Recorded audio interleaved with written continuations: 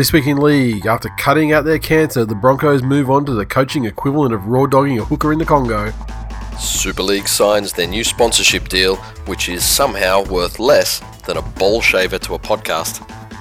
Realising they now lose Billy Walters to the Broncos, the West Tigers try to find a head coaching job at another club for Luke Brooks' dad. Plus, we look ahead to all the action for round 16 of the 2020 NRL season. All that more this week in league.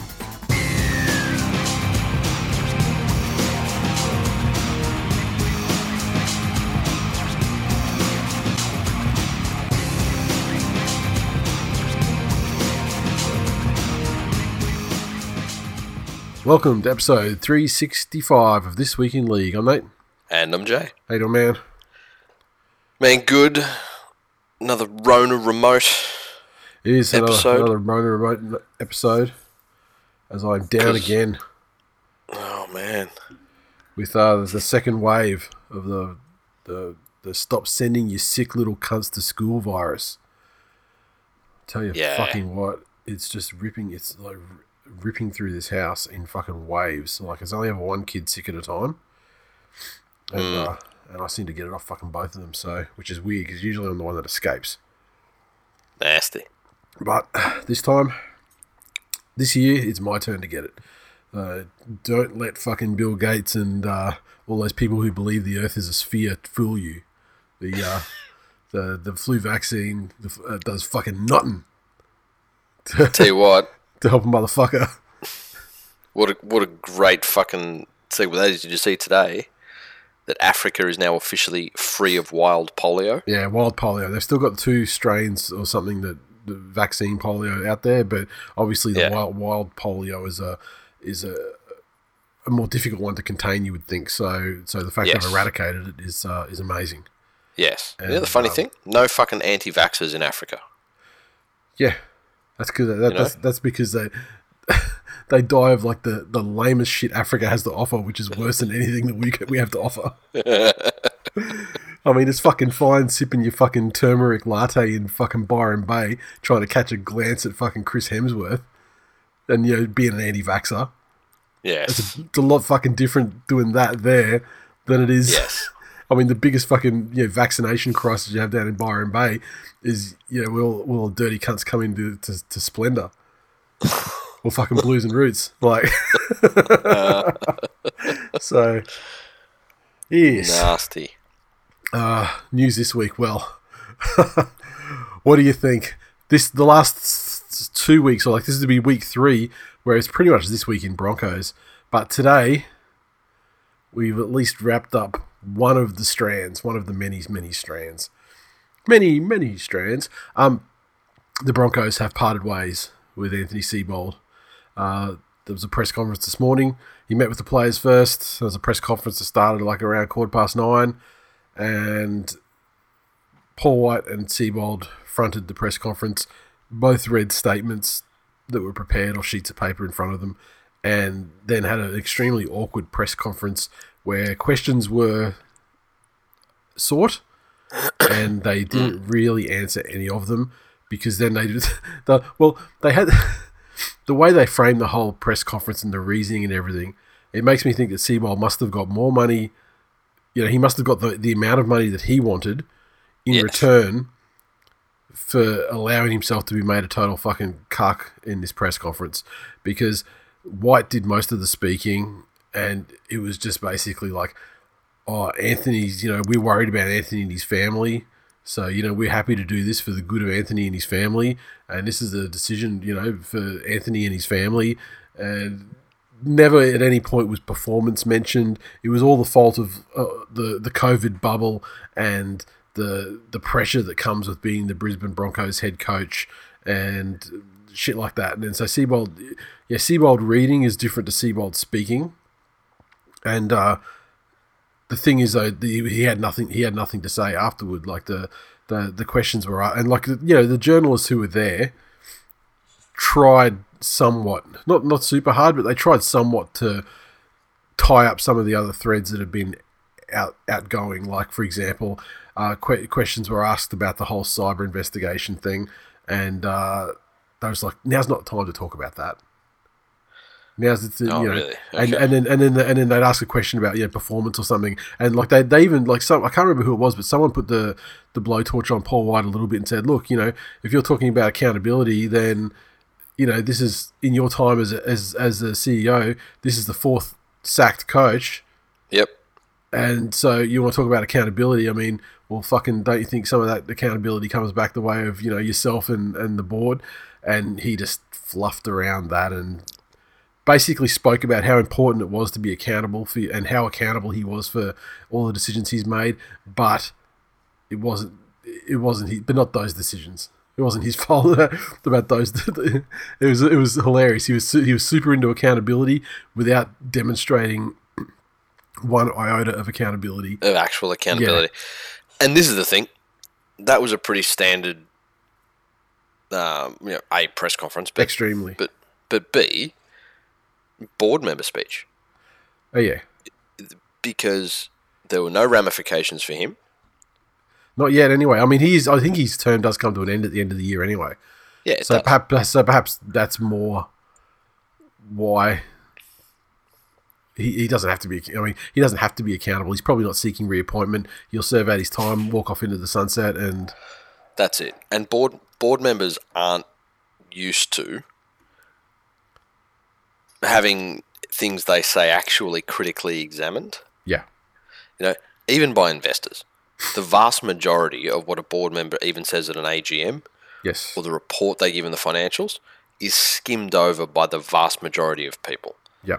So it is very much going through the motions, a fucking tick-a-box exercise. And this is no different. I'm not sure. I've seen a lot of the fucking dead shit Fox journos up in arms about how robotic the press conference was. And like, what the fuck did you expect? Yeah, the good shit's going to come. The good shit's going to follow. Yeah. But neither of them were going to get up there and say, this has been a shit fight for the last 12 weeks. Yeah. This has been absolutely fucked. Half the players hate him. Half the players don't. All the old boys hate him. Yeah. But then half the players hate the old boys. Yep. We're an absolute shit cunt of a club. Mm-hmm. And we were all built around the influence in one town by one man. Mm-hmm. That's what it was. Yep. And and given what was alleged to be a conflict between that man being Wayne, yep, versus Paul White, and Paul White basically rushing into the Sea Bowl thing and and antagonising the whole situation with Wayne to get him out a year early, as as a power struggle between the two of those. Yep. Well, like Cronulla fans want to always fucking go on about won the trade. Well, I mean Wayne won the fucking war. Yes, I mean, that's at the end of the day, like Wayne won the war. So, now Peter, so Peter General, he'll proceed until the end of the year as the caretaker coach. There was never any mention of him even being a possibility as going on as the coach, but they're talking about leaving no stone unturned and undertaking a rigorous process starting right now to decide on who the next coach is going to be. Paul Green's in the running. Kevin Walters is in the running. It seems like Kevin Walters is the ex-player's choice, like the old boys' choice. Yep. But if their process is going to be as rigorous as they say, then it's a two-pronged thing. If Kevin Walters doesn't get the job this time, he's never going to get it, because he's been shortlisted a couple of times for the job now. And he was shortlisted for the Cowboys before Paul Green jumped on up there. If he doesn't get it, he's never going to fucking get it. The second thing is that while popular with the old boys, and I think probably popular with the general fan base of the Broncos, like the wider fan base, not the ones that think too deeply about things, just the wider Let's Go Broncos, the type of people who actually follow the instructions Sam Thaiday gave them on the fucking Titantron on how to swing their rally tails that night. Like that kind of fucking, like guppy level. And those people will love Kevy because it's bringing back the passion, the Broncos' passion, and he knows what it's like to win. He was there when they used to win, and blah blah blah. But what you're going to get instead is listen to anything any players coming back from Catalan said about his coaching. They weren't a fan. Origin, he did take Mal did pull the ripcord at the right time at Origin when there was generational change in the Queensland side. However, 100%. He's still got a 50% win record there, but which has manifested itself in 2 series losses in a row. Yep. And he's got that fucking idiot. What's he called? The coach whisperer guy? Done. I mean, he's got all that crap around. I mean, when you think about Kevy as a coach, if you're thinking positively about him as a coach, you're a Brisbane fan, you're thinking this could happen, this is a good thing if it happens. I urge you to go back and watch the press conference post-match that he did in Perth after the second game of Origin last year.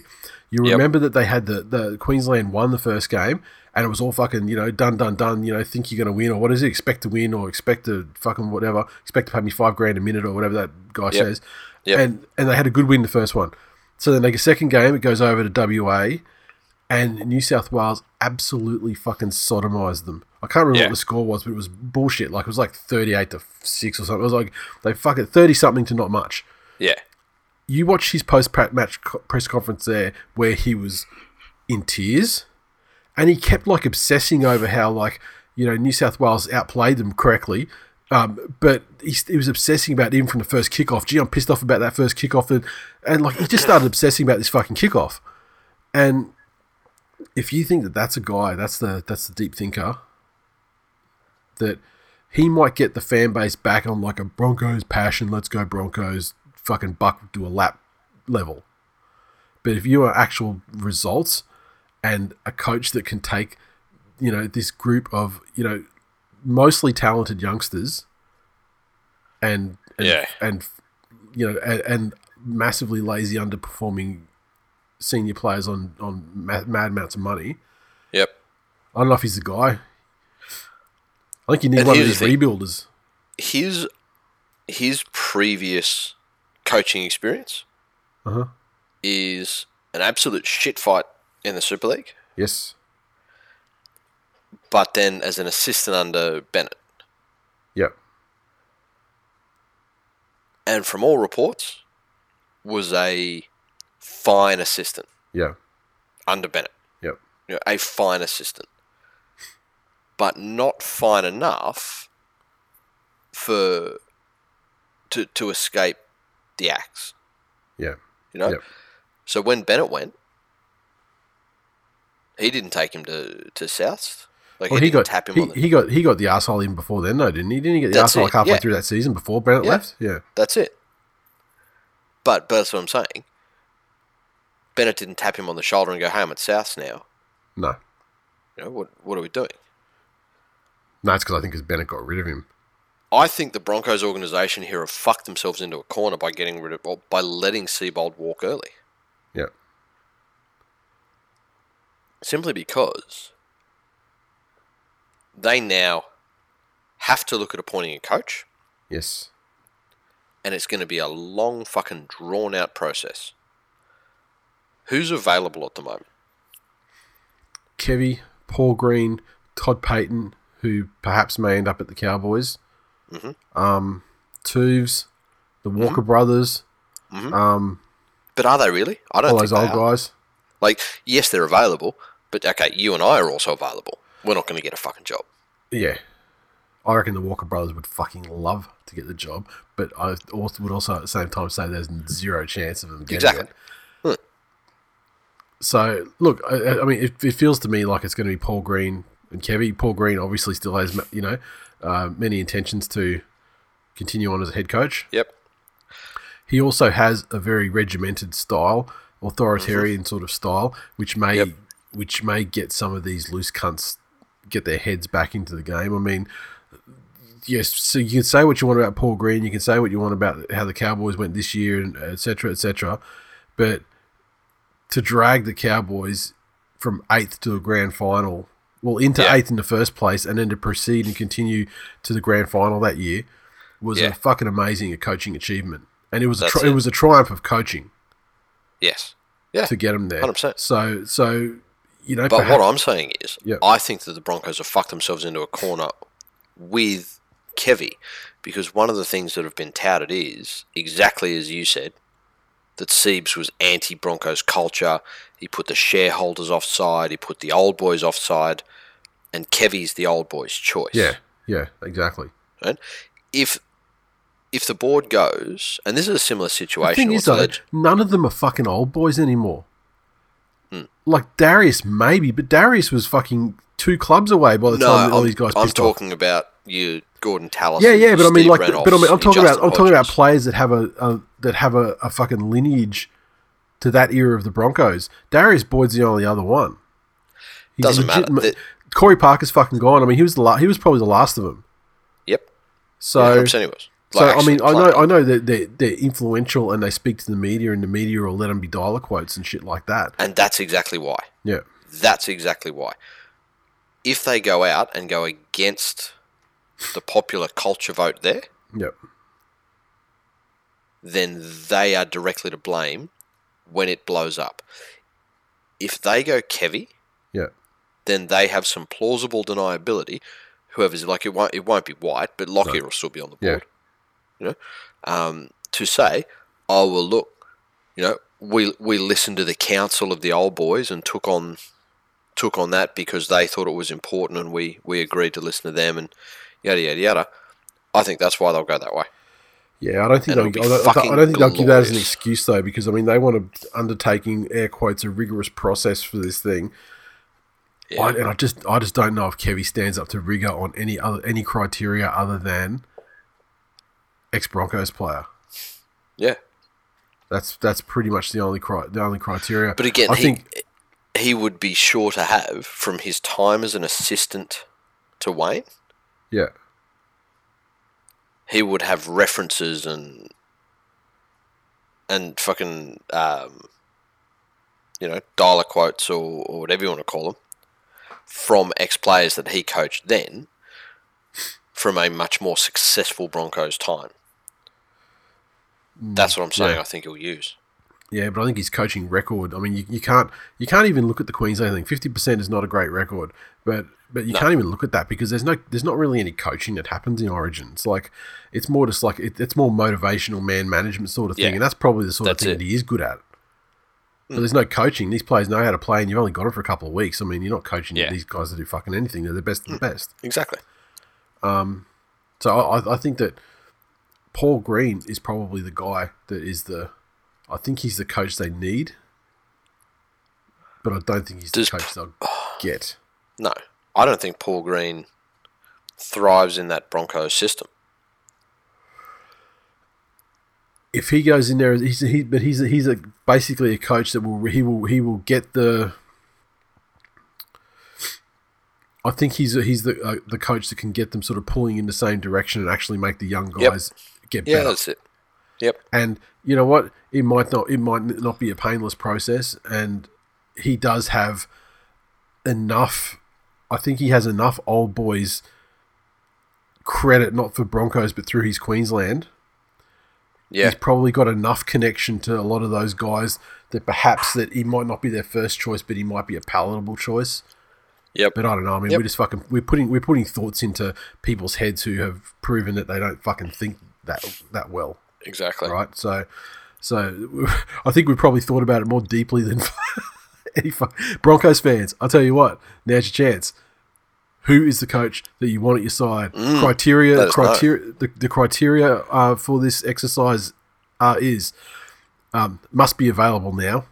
You can't sort of fantasize about any if fucking Bellamy leaves here or if this coach gets fired. It's got to be someone who's on the table right now, today as we speak. And who is it and why? State your case. Let's see what you boys and girls think. Let's see, we've got more Broncos. Oh. Well, before we move on to Seabold thing, how's the form of that fucking guy? What was his fucking name? Phil Murphy. Who's in property development. Yep. He's done a couple of estates around here, actually. I saw through his business when I looked him up. He's the largest private shareholder of the Broncos, with about, 22 or 24% or something like that. Mm-hmm. Thereabouts, and that compares to News Corp, who have about 68%, I think, and a couple of decimals. And he said that he compared Seabold to cancer that needs to be cut out before the Broncos die. Yeah. And the context, he didn't actually call him a cancer, but what but what he did do though was sort of likened him to that. So he said, he's talking about first thing that he's like, if someone wants to buy my shares in the Broncos, I'll talk to them. I don't know what'll happen, but I'll talk to them. But he says about Seabold and whether he should get the axe. He said, I've been asked about that many times. He came to the club with a good record, but his record since he's been at the club has been crap. If you tried to write the worst debacle, the worst fall of grace of any sporting club in the world, you could not write what has continually happened week in, week out for the last 18 months at the Broncos. It becomes like a disease. If you get cancer, you've got to treat it, but they haven't cut it out. So... Yeah. And this guy is a fucking... he's a prize cunt. Did you see some of the other stories that came... Seabold actually... he sort of retorted and mentioned that he's only ever met the guy probably 3 times, or spoken to him 3 times. A couple of which were when he had to get him removed from the dressing rooms because the players were complaining about him. Yeah. Yeah, that's that's the thing. And Seabold's going to struggle with this for a long time. Yeah. For a long time. These little fucking pot shot point scoring opportunities he has to have. Yes. Just go to his fucking character. And unfortunately, if he gets a job at another club, he's going to be a headline. Because of what's happened here at the Broncos. Yep. Because of all of the rumours and police involvement and lawyers and all of this junk. Yep. He is now going to be a headline forever. And reporters have figured out that it is a very fucking easy proposition to wind to him up arc him and get up. a quote. Yeah. Yeah.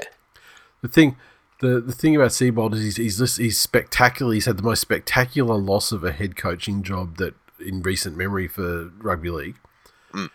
You got Madge, who's at the Tigers now, who's said in interviews that that Seabold fucking was knifing him from the assistant position at Souths. Yep. So he's poisoned. He's poisoned as a head coach. Yep. And he's poison-ish as an assistant coach. So he's basically a non-playing Robbie Farah. Yeah. Oh, that's fucking great. Yeah, he is. Now this is the career. This is the path to redemption for Seabold, or the path to making money as a head coach again. Assistant coach at the Doggies with his mate Baz. Knifes Baz because Baz is crap, and we know that. Gets the Doggies head coaching job. Still sucks balls. Hey, wasn't he assistant to Trent first? Yes. Not first, but he was, before Souths, yeah. Yeah, that's it. Yep. Dumpster. And still nothing yet on the mysterious hunt for the internet people that was going to see names named in 24 hours 4 days ago. What I got from that, and it was fucking weird the way he said it, it was almost like, I'm going to sit down and have a long think about my decision, but my decision is that I'm going to give police some names. Yeah, I'm going to give them to the police and they'll do what they're going to do, sort of thing. So it sounds to me like he's engaged this private firm that have charged him a shitload of money. Yes. To probably just use Google for a little while. And have given him some names. Yeah. Now,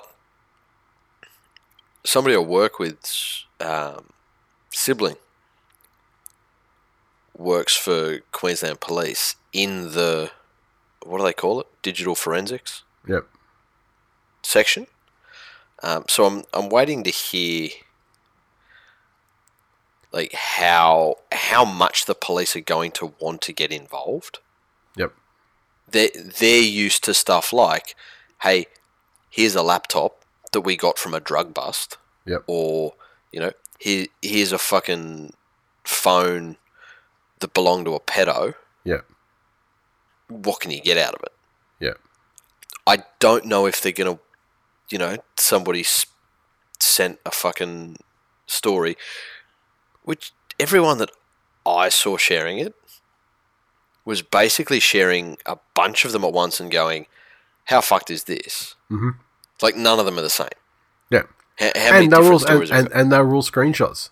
Yeah. You know, fucking like, they're not going to lead you to the original thing.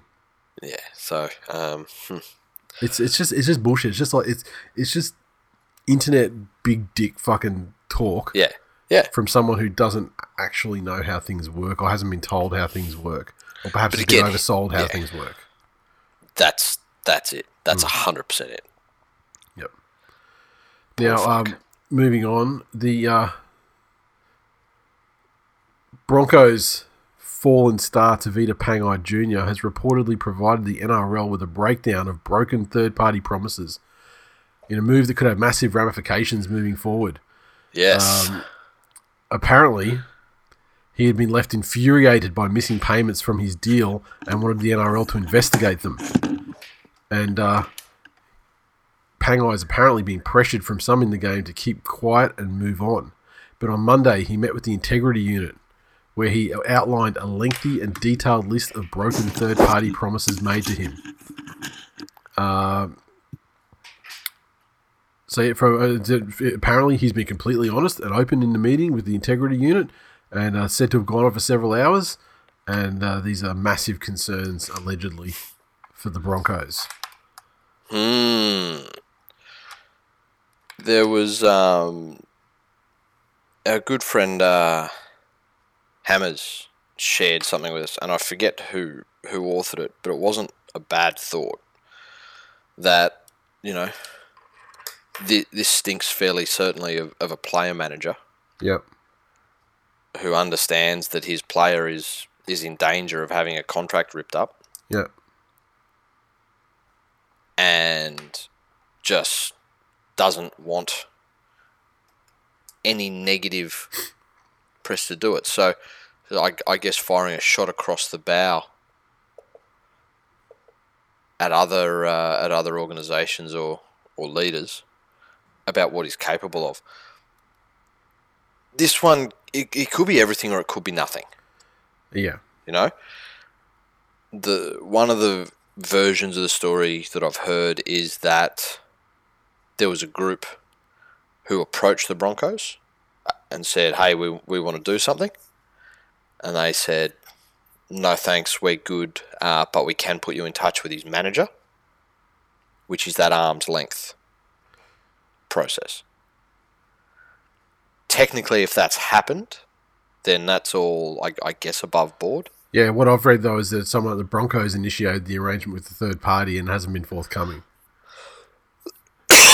And the thing about the arm's length thing is that, well, I mean, like in this day and age, it seems to be very subjective. There's no fucking science applied to the arm's length thing.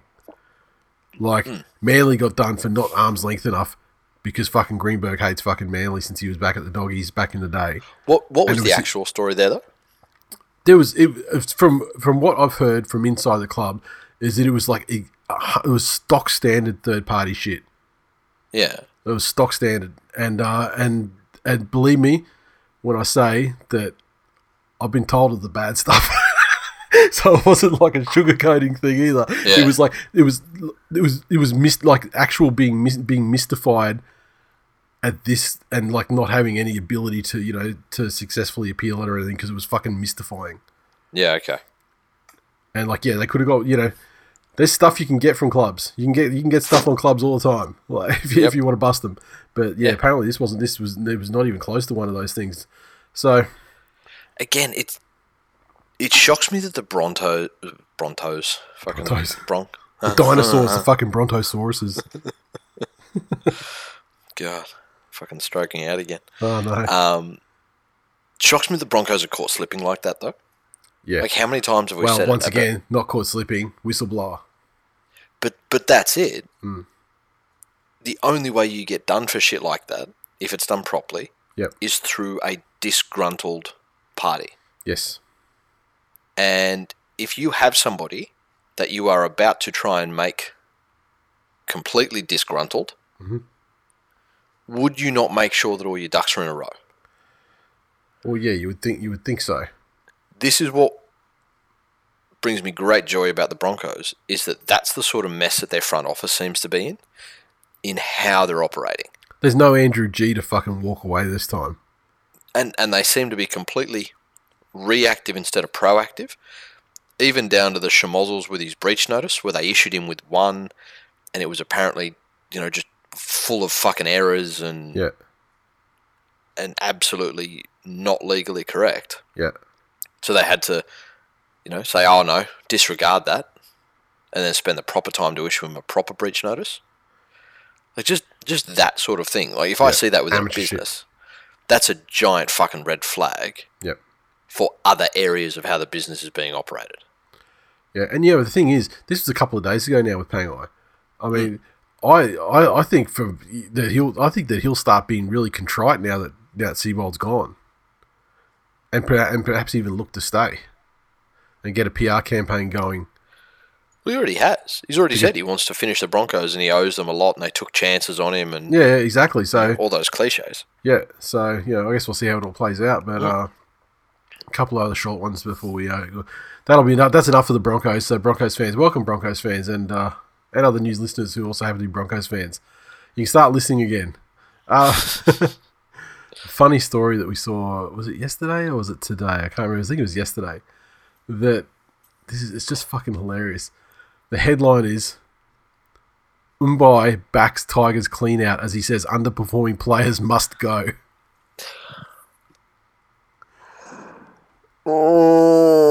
West Tigers co-captain Moses Umbai believes coach Michael Maguire is entitled to clean out the inconsistent Tigers, saying you deserve to be under pressure if you're on big dollars and not performing. I said in the Facebook group, but that is like the Leeroy Jenkins' shit I've ever heard from a player's mouth. Yeah. Now, was he on 800k? I think it was 850, wasn't it? Or was it more than that? I don't know. It was a fucking lot. It qualifies him as a big dollar not performing player. Let's put it that way. That's it. Just as a side note, I threw something up in the Facebook group the other day just about players that were on over $1 million. I don't think he was over $1 million. No, he wasn't over $1 million. I want to say 850, but yeah. And whether the doggies are saddled with a portion of that too is another question. It is, and who knows? That's still a lot of fucking money. Maybe from internal Tigers stands, he's doing everything that's been asked of him. Maybe each player goes out there and they've got certain KPIs that they've been asked to hit, and maybe he's hit his every week, and he gets little fucking green ticks in the Tigers review session. Who knows? But fuck me, that's like, it's brave when the team's just not performing as a whole. But it's also a pretty shit cunt thing to say about your teammates. It's really fucking divisive, though, if you think about it. Yeah. Because, I mean, it's common knowledge that Russell Packer's on a lot of money and that Josh Reynolds is on a lot of money. Yep. And, like, those two particularly, I think, are the main two. And so you hear that coming out of someone else who's, like, suspect number 3 on a lot of money. I mean, he's fucking talking about one or both of those guys. Yeah. Especially Josh Reynolds. You think they'd have some sort of fucking history, too, going back. Exactly. With the doggies and, so, Yeah. And now, who knows? Giving him the benefit of the doubt, like, the guy's obviously... He strikes me as a well-meaning simpleton.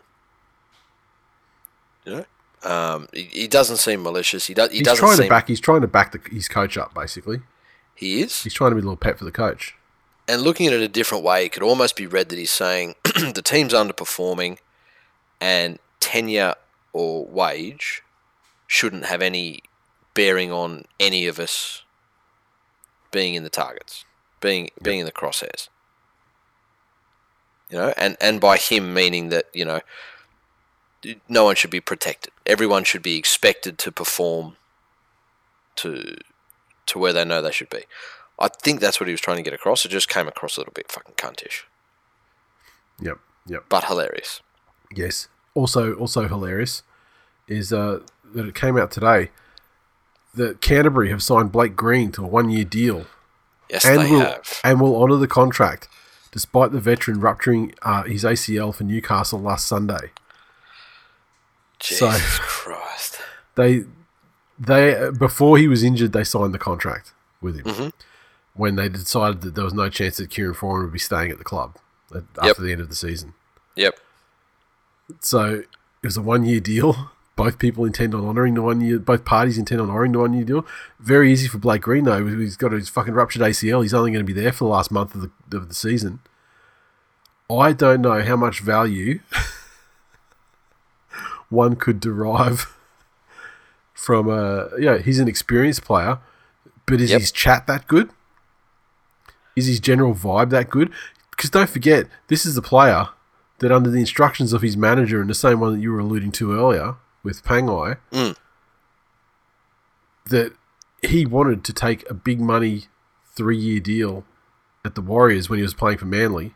He had 1 year to run on his Manly contract, and at the behest of his manager, basically just didn't show up for training until he got his release. Yep. Who was the fucking coach when he was doing that? Yeah. Trent Barrett.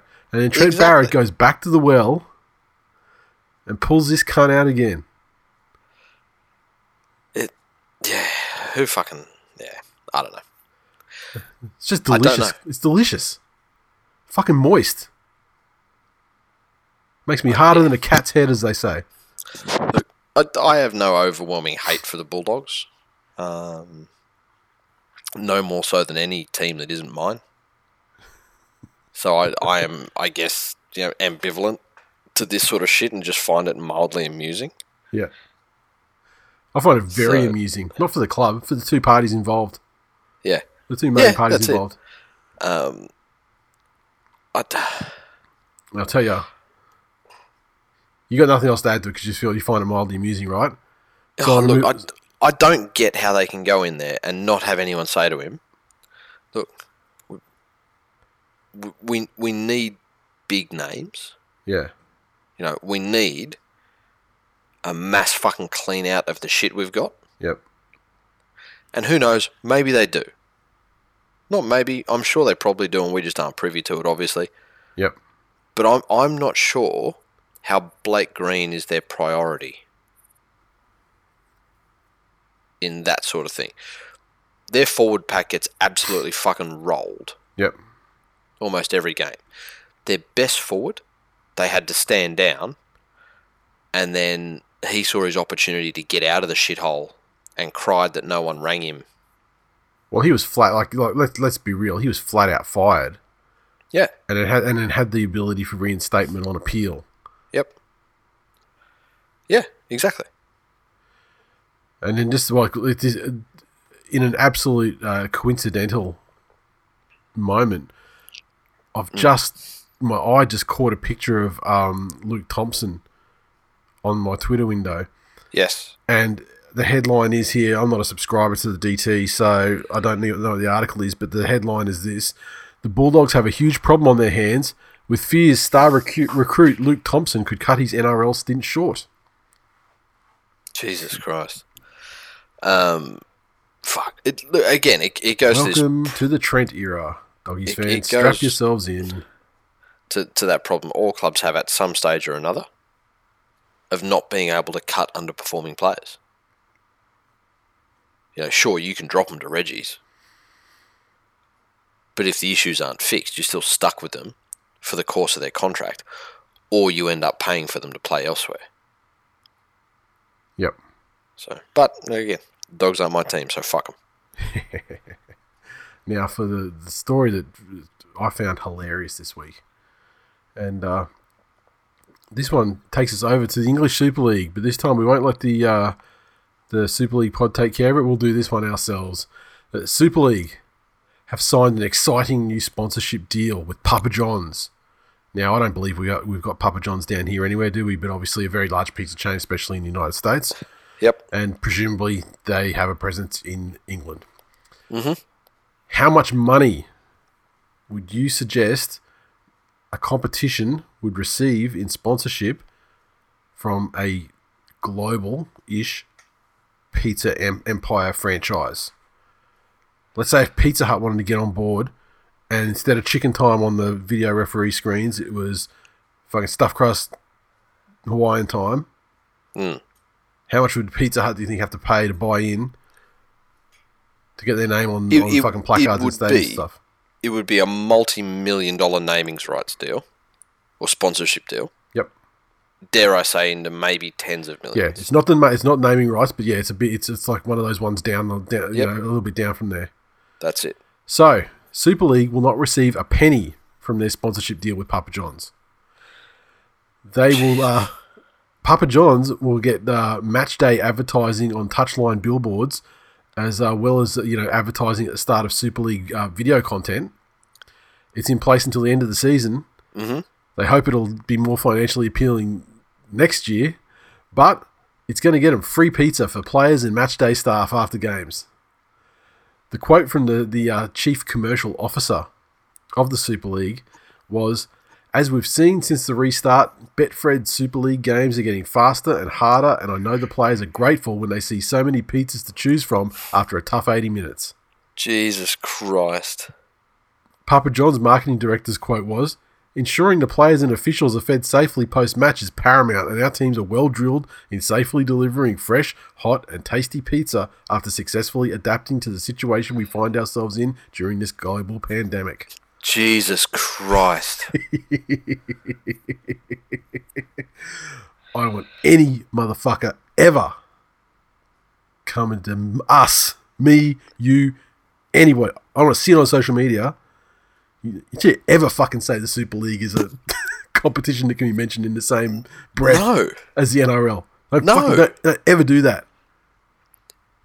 If fucking Papa John's came to us on this show and said, "We would like a sponsorship deal, we will not pay you, but we will give you free pizza,"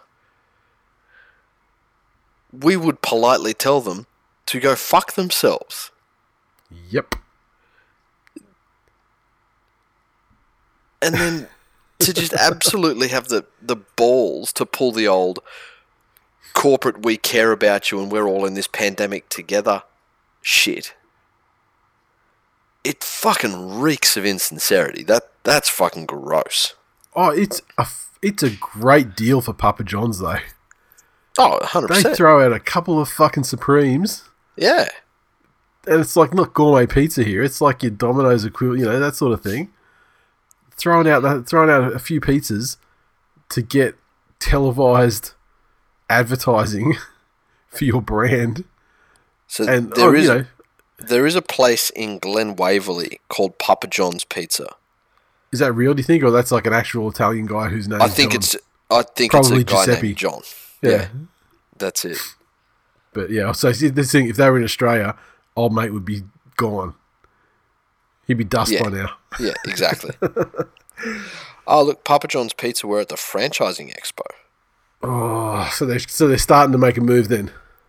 So Papa John's is the third largest pizza company in the world. Yes. So you would say Domino's is number one? Domino's and Pizza Hut number 1 and 2, in whatever order that may be. Domino's would be number 1, definitely. They are the Coca-Cola of the pizza world. Well, there you go. So, yeah. Fuck Super League. Yeah, hilarious. That's the funniest story of the week. Yes.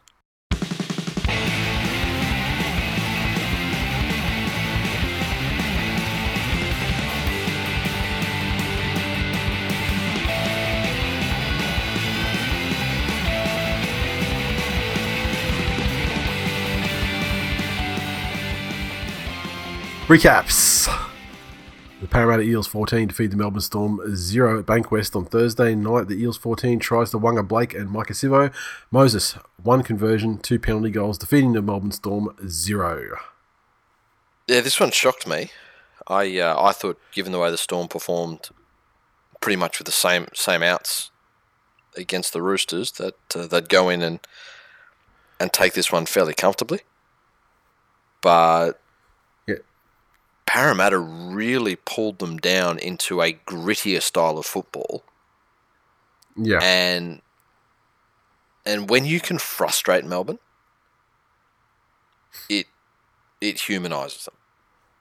If you can really get in there and get under their skin and frustrate them in one way or another, disrupt their rhythm, And that's what Parramatta seemed to do all night. And it was just when they had their opportunities, and they were by no means flawless, but when Parramatta had their opportunities, they took full advantage of those. The Storm, for their part, they had some horrific injuries during the game as well. Yeah. Just couldn't. And this was the most injured to the spine that Melbourne Storm have been all season. But and they had their chances. They had some good opportunities, like good ball, from penalties and stuff like starting their sets from pretty close out, and couldn't convert them. Just didn't have the strike power to do it. I don't find the Eels to be any more compelling as a competition threat than I did last week. And like the last month we've been saying not that they're cooked, but like they're definitely like a tier down. And this really didn't do a lot to dispel that. I don't think. No. But I mean, it was certainly a move in the right direction for them. I mean, let's face it, a win is a win. A win against the Melbourne Storm, however weakened is a win against the Melbourne Storm. That's it. Count. And psychologically... And the nil scoreline would be super psychologically to those players, they've taken out the front-running teams this year. Yeah. Yep. I think also the good thing for Parramatta is it shows that they'll get up. The week before, they were underwhelming, to say the least. Yes. But correct. They did put it together when it mattered, albeit against a weakened opponent. So. Yeah, and I mean, if there's anything for them to take out of it, then it's that's what they did sort of earlier in the season too. They put it together when they had the chance or when they had to, and that's how they strung all those wins together early on. That's it. I'll hit some tweets. First one on that game. We'll give Adam out of the Facebook group. He said, "Is Wanga Blake into the same thing as Stepdad? It's like he's wearing gloves that make him unable to pass the ball. Also, his style is to always come inside. I assume so the gloves don't get stains. Haha, yes, exactly. That's what it is." And there's that Penrith connection as well. So, yeah, you're probably you're right. Not wrong. Mitchell on Facebook said, "Fucking purple cunt screaming ref's fault is the funniest thing I have seen this season." And that was probably the highlight of the game from the Melbourne point of view, was Bellamy's press conference afterwards, talking about players diving for a crusher. And you know what? I'm inclined to agree with him, and I'm not singling out Parramatta. It's definitely become a thing with the way that the players sort of back into it. If you're a player in possession of the ball and you back into the attacking, you back into the defense and then sit down, it's almost impossible for the defender who's trying to ground you not to do something that visually triggers a referee interpretation of what could be a crusher. I think that 99% of all fucking crushes are accidental, and it's a weird combination of players trying to put players on the ground and the players backing into the line. Then I'm not saying they're faking it, but it certainly makes it look more like Exactly. I mean, I've seen like Nathan Brown. I've seen him do against the Tigers or whatever. He sort of faked it, got the penalty, jumped straight up to his feet, fucking good as gold again. I don't think we've seen anything. I don't think we've seen anything that overt since, or even before then. But it's definitely happening, and I don't know really if there's much of an answer to it, because the way professional sports worldwide are going, you've got these concerns. You've got CTE, you've got blood, this and that, and injuries to necks and shit is another one of those high value. Things they want to stamp out. So I expect to see it tactically used even more. So my easy fix to that is that becomes a new guideline for the referees. That as soon as a player is turned away from his try line, from the opposing try line, or something straight away, that counts as a hell call. Now, what's that also going to do? It's going to reduce the amount of little popped out the back offloads that can be thrown. That's a casualty of player safety. The only thing is it's also going to speed up the play of the ball, because the opposition not going to have the opportunity to take them to ground. On the ground. That's it. So they might have to give some more leeway before on the release call or something like that. So because you can't give an attacking team an advantage in a fast play of the ball because they've backed into a situation that could result in the crush. You know what I mean? I mean, the defensive line can't be penalised for that because that's a decision from the attacking team. So there has to be some sort of balance. That's the thing. I'm sure they figure it out, but they're not going to. Yeah, these ones that go to ground with the guys turning their back, and and you're right. Like popping offloads out the back, that's a thing, and that's a reason why players back into the line a lot of times.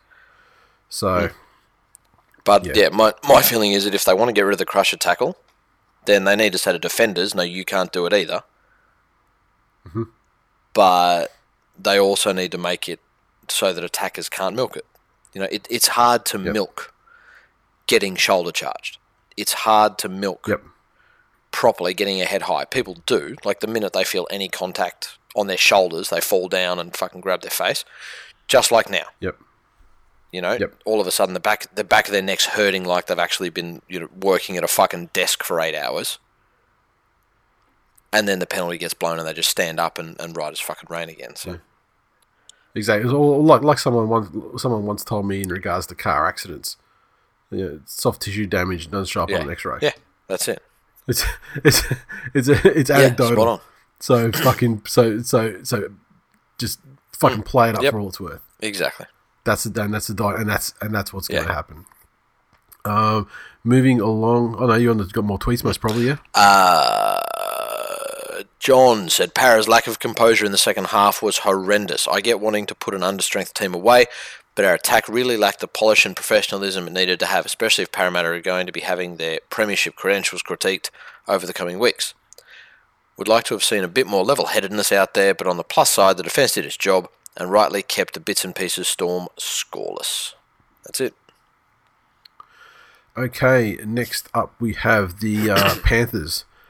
38 defeating the Sharkies 12. The Panthers' tries came through kick-out, a double to Mansour in his milestone game.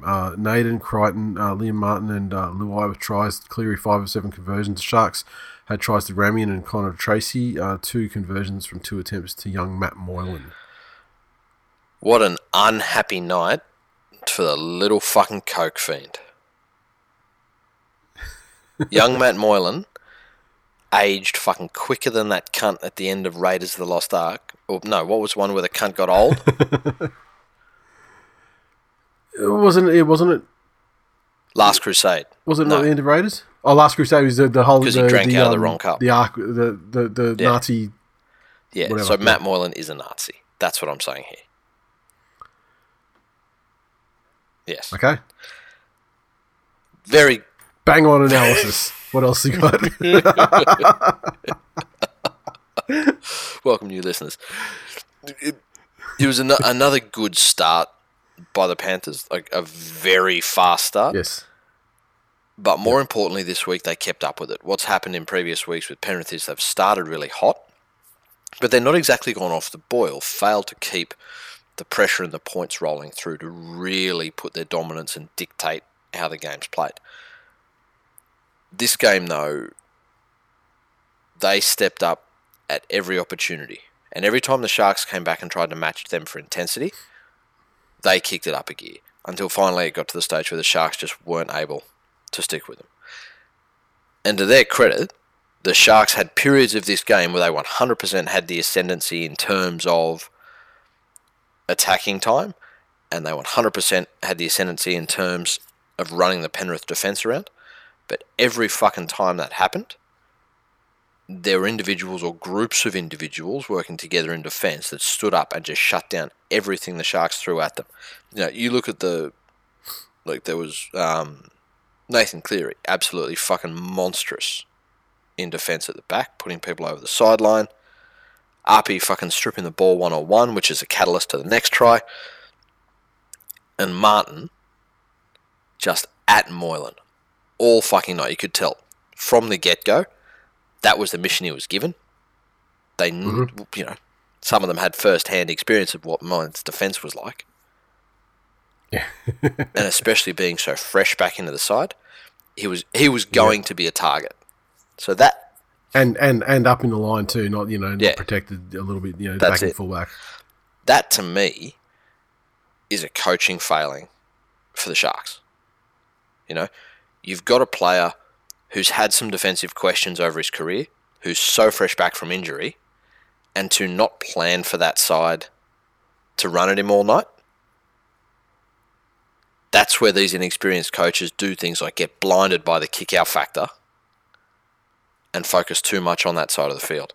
But Martin was absolutely... Yeah, but at the same time as well, I mean, you can't, it's a fucking professional sport. You can't hide players. No, Darren Lockyer made a career on the field as well. He's got to do. He's got to. Yeah, but I mean, it's a different game from. It is. Like that's 9 years ago now.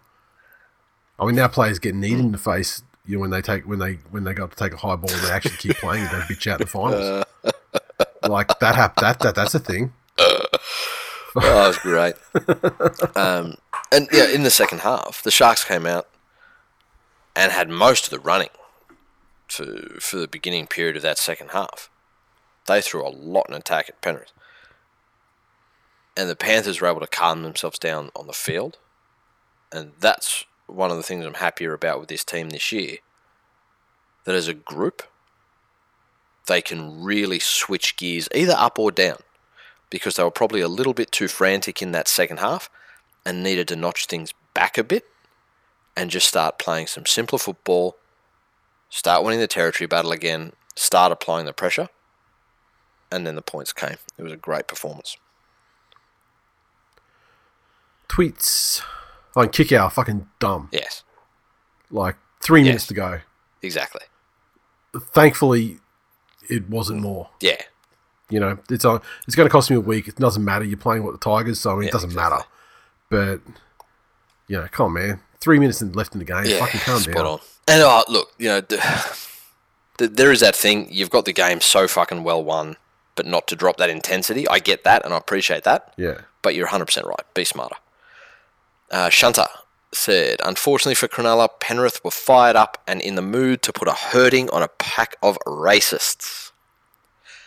Fat Harry Lazy said, Cronulla were an Instagram model and Penrith were the Phoenix Suns. Hashtag Yeary of Cleary.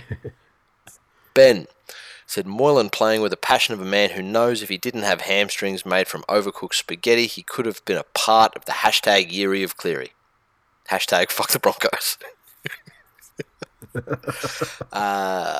Dominic said, Moylan calling Liam daddy. He's holding his pocket for a long time. Liam Martin making Matt Moylan look like a fucking child. Thank fuck we pinned him down for another couple of years. Cleary running the show like a beast. Hashtag Yeary of Cleary. Mitch said, how long until the ban is over and we get our peptides back? And Big Gav, with what you were alluding to before. Who won the trade? I don't know who won the trade, but I fucking know who won the war. Yeah, because I saw someone lay out a whole bunch of reasons why Cronulla won the trade, and I can't remember who it was, but I actually read that and thought, you're actually kind of right. And I mean, like the whole trade thing, while it's still technically going because Moylan still exists, I mean the kind of back and forth ended with Maloney fucking off to France, right? But when you look at it dot point by dot point. So I mean, Cronulla probably, they probably did get the best year, the last great year out of Maloney. I mean, Penrith he wasn't terrible for the entire time. Look, the first year of this year was great. Yeah. Then there was only good until he got selected for Origin, Maloney. Yeah. Fucking, he was good in that Origin, he was. Too. He wasn't for Penrith, but he was great fantastic. In that series. Saved our asses. Again, Cronulla may have won the trade, but at what cost? Everything. Yeah, they're not everything really. A game or two of footy. Let's face it. At the end of the day, it's only footy. Don't go fucking Hutchinson yourselves, cunts. Over nasty things we say. Jesus. That's it it for the tweets. Okay, which is next? Oh, this was a great one. The Dragons 28 defeated the Broncos 24. The next stop on my masturbation tour of 2020. The Dragons 28 tries to Kerr, Norman, and a double to Ravalawa. 3 conversions to Zach Lomax, 3 penalty goals to Zach Lomax. The Broncos 24 came through, tries to Kenner, Stags, Pakes, and Dearden. Stags 4 of 4 conversions. Look, we have maligned Smooth Corey, and Dragons fans continue to malign Smooth Corey. But fucking 2 occasions, and yes, I know there was some complicit behaviour from outside backs from the Brisbane Broncos, but those fucking kicks, when the Broncos were coming hard for them at the end of the game and we were less than a try away, those kicks from, like, Corey Norman's booting it from 40 metres out from his own try line, rolling it into the in-goal area where it stops, and then they somehow get their chase down there and on 2 occasions caught the Broncos player. I know the second time, the last time was Boyd, I can't remember if it was even both times, caught him in the in-goal for a dropout. It was... That was the clutchest shit he's ever done. Except when he was clutching that CC and dry and lime or whatever it was when he was plunging down. That, to me, is pure Corey Norman. That thing where he's going to have a solid game, but then you think of last year, he was booting fucking field goals to sink the Broncos. Yeah. And it's not clutch per se, as you would describe clutch. Like, it's not like a pressure cooker situation, like that fucking Storm Roosters game where there were like 9 field goals kicked back and forth. Yeah, it was the perfect play at the right time to seal the win for his team. Big dick swag play. That's exactly what it was. It was, they'd been a little bit lax all night. They hadn't performed fantastically, but they got themselves. They'd won the match, and then they'd let the Broncos back into the match. And when it counted, he fucking stepped up and delivered on a couple of really important plays. That to me has been Corey Norman. Yep. I think Dragons fans should all apologise to him personally. At least this week. Fucking Broncos though. Look, they tried. But the start of the game, drop the kickoff, and that was a fucking absolute not the kickoff, but drop the first kick. That was a horrid fucking kick to take on a shitty surface. Yeah. Then give up a fucking 6 again call in the middle of the set, and give up a try. And Norman, as much as he was great with his big dick swag plays, him as a fucking power running half, like, where the fuck has that been? I don't think I've seen him do anything else rather than turn it. And is this a mandate? I mean, is this something that Dino has charged him with now that he can actually? I was trying to read up a little bit on Dean Young and his coaching, and I came across an interview he must have done since the sacking. Yeah. Fuck, he would worry the fuck out of me if I was a Dragons fan. Like, already, like, after being in the chair for 1 week, he was already talking about, just saying things like, my staff are really good. Yeah. Well, I can see he's trying to get the whole collection of people brought forward through into 2021. Oh no, well, I'd suggest more. It sounded to me like there were a lot of I's and my's in his speech. Okay. It wasn't, we have a great staff here at the Dragons who are all, it was, my staff are. Yeah, that could have just been him, like, first week in, just trying to assert the fact that that's exactly what it sounded like. And not McGregor's anymore, so, and yeah, that's fine as long as it's not something he, carries on. He was also asked directly, because again, you remember that the issue with McGregor was that he couldn't pick his own team. Yes. So he was asked flat out if he does, and it came out that, yes, he has full control over which team's selected. So, yeah, it was... Fine. Well, and then apparently Hooker's in the running. Yeah, there you go. And who knows? Maybe that's what that team needs. I rate Hook as a guy to get into a club at a certain time in their development as a squad.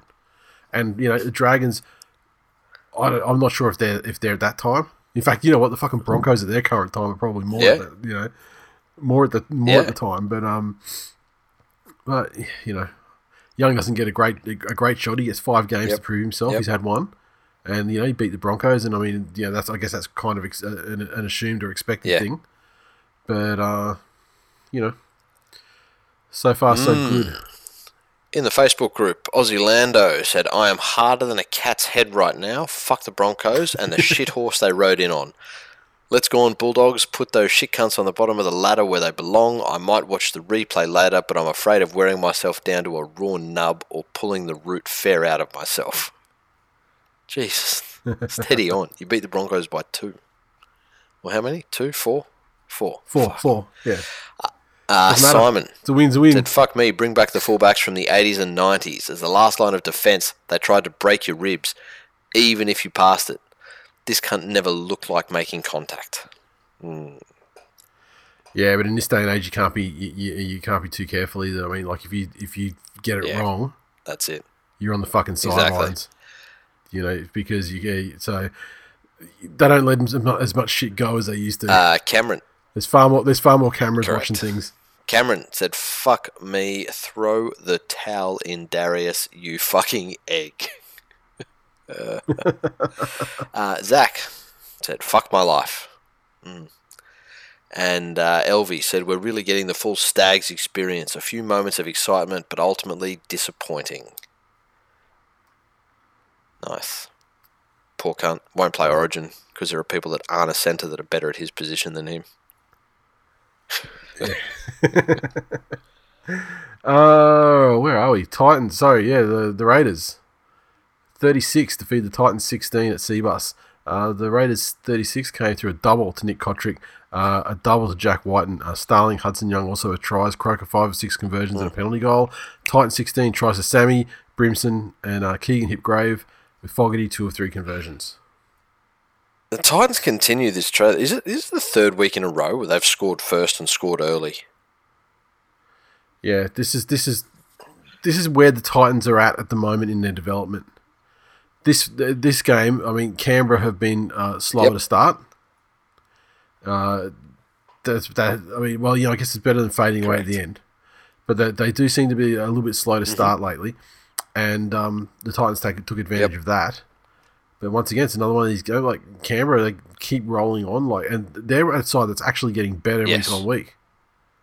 Still, without their starting nine. Broncos and Broncos and Titans back to back is hardly like the staunchest test in the world, but yeah, yeah, exactly.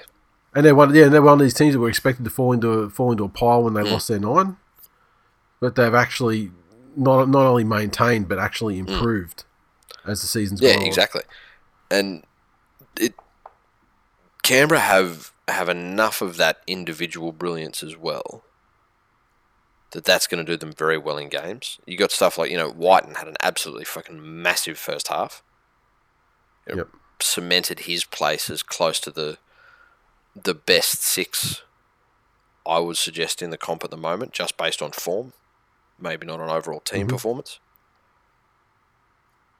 Then you get stuff like Papali's chase, running down a fucking half. That was fucking crazy. Yeah. It's that sort of stuff that turns games, those moments. It didn't help the Titans' chance that they do things like finally score a try, look like they're back in the game, then they let in another try, then they somehow fuck up a scrum, and there's an intercept try to Kotrick. They're their own worst enemy all the fucking time.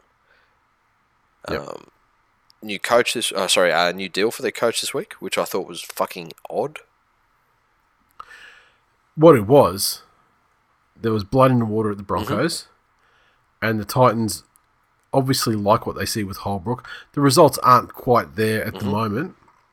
He's only won one more game than Seabold did this year, but they haven't been raped as hard as the Broncos. Not nearly. I mean, like they'll take a 36-16 like this, but I mean they haven't been. Plus. Yeah, that's about the smashing that they take this season. And on paper, with not as good a team as the Broncos. Yeah, and then they also know, like, this year probably wasn't a danger year for Holbrook anyway. But now, over the course of the year, he's managed to assemble, some signings for next season to have actually a very good pack that should allow him to see what Fogarty and Taylor can actually do. And then you got Brimson there, who seems to be, in great form, and seems to be the answer that they've been seeking out there in fullback.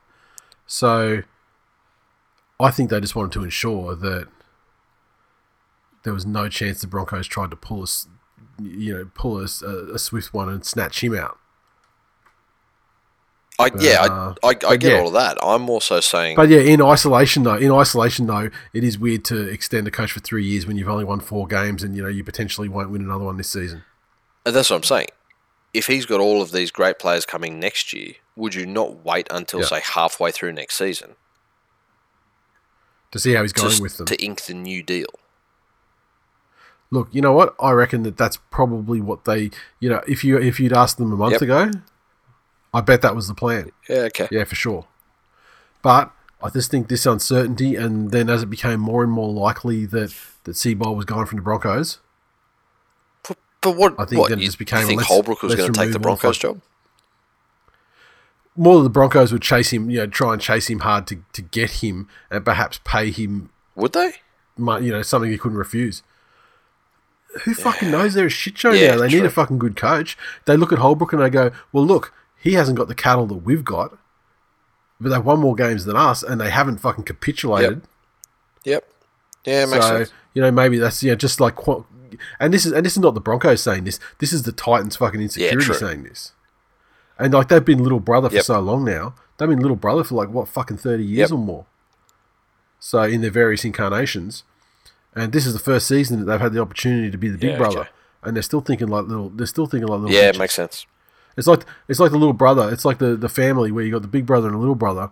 And the little brother hits puberty and gets a growth spurt. And now he's fucking like way bigger than physically than the big brother. But he still remembers the way he used to get his ass beat when he was smaller. And it's always in the back of his mind. That's the Titans now. That's their mentality. Gotcha. Makes sense. And that's why they extend their coach for 3 years. Perfect sense. Hammers said, Titans have been very good at starting fast, doing the hard work early, then clocking off after scoring like the job is done. It's like they're shocked that they can play footy and shit themselves and revert back to old ways. Yes, it is.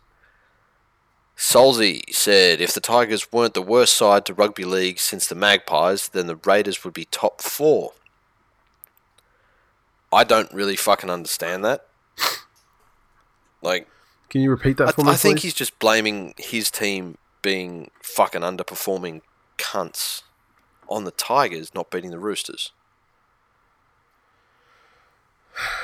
Okay. That's pretty fucking sad. They can't all be winners. You poor fucks are so used to every year relying on other teams to fail or succeed to mathematically make the finals instead of making it on your own back. The entire world is now your fucking Bathurst. I feel fucking sad for you. Fucking bathroom floor hitting with your face, motherfucker. Ivan said, how good is Papali? A shoe-in for prop of the year. Is he prop of the year? I don't know. Adam. It's too early to start thinking about that shit anyway, but look, he could be in the conversation. Yeah, he can be in the conversation. I mean, he's done. I like he does the flashy plays. He does the barge overs and the fucking big chases and ankle tap things. I do like that from a big fella. And Adam said there were 6,500 here. Noise is noisy on the ground, but I would imagine not as much as they're playing on TV. So there you go. Report live from the ground. Yeah, that's like don't tell me it's fucking crowded at Seabus, son. I didn't fucking come. I didn't come down in the last shower. Where are we? The Roosters. 38 to feed the West Tigers. 16. Leichhardt Oval. The Roosters' tries came to a double to B-Moz, a double to J-Moz. Right near their birthdays as well. I don't know if it was on, but it was within a fucking couple of days. Ikavalu, Hutchinson, Manu with tries, Flanagan 5 of 7 conversions. The Tigers tries to Little, Dewey, and Ofaluma, and by 2 or 3 conversions. Yeah, was not was not a happy outing for the old Tigers, and there's a school of thought here that says that, well, you never would have gone into a situation where you are on the ladder against the defending premiers and expected to win. But if I was a Tigers fan, I There's a point in this game sorry, where they were hammering. There's a point in this game where they were absolutely hammering. I would be very disappointed with the effort that I saw put in across. You know, the Tupanua break. Yep. The Tigers absolutely fucking switched off on that. And when you see shit like Noffa, who was, touting himself for fucking State of Origin, give up on a play when a try's being scored, that worries the shit out of me. That points to the overall feeling in that club. At the end of the first, the Roosters were up 20-0. But it wasn't like they had a glut of possession or had had a bunch of shit go their way. The stats were relatively even. They'd just done a lot better with the football and made much better use of it than the Tigers did. So, the fact that Benji's in that team, I don't know.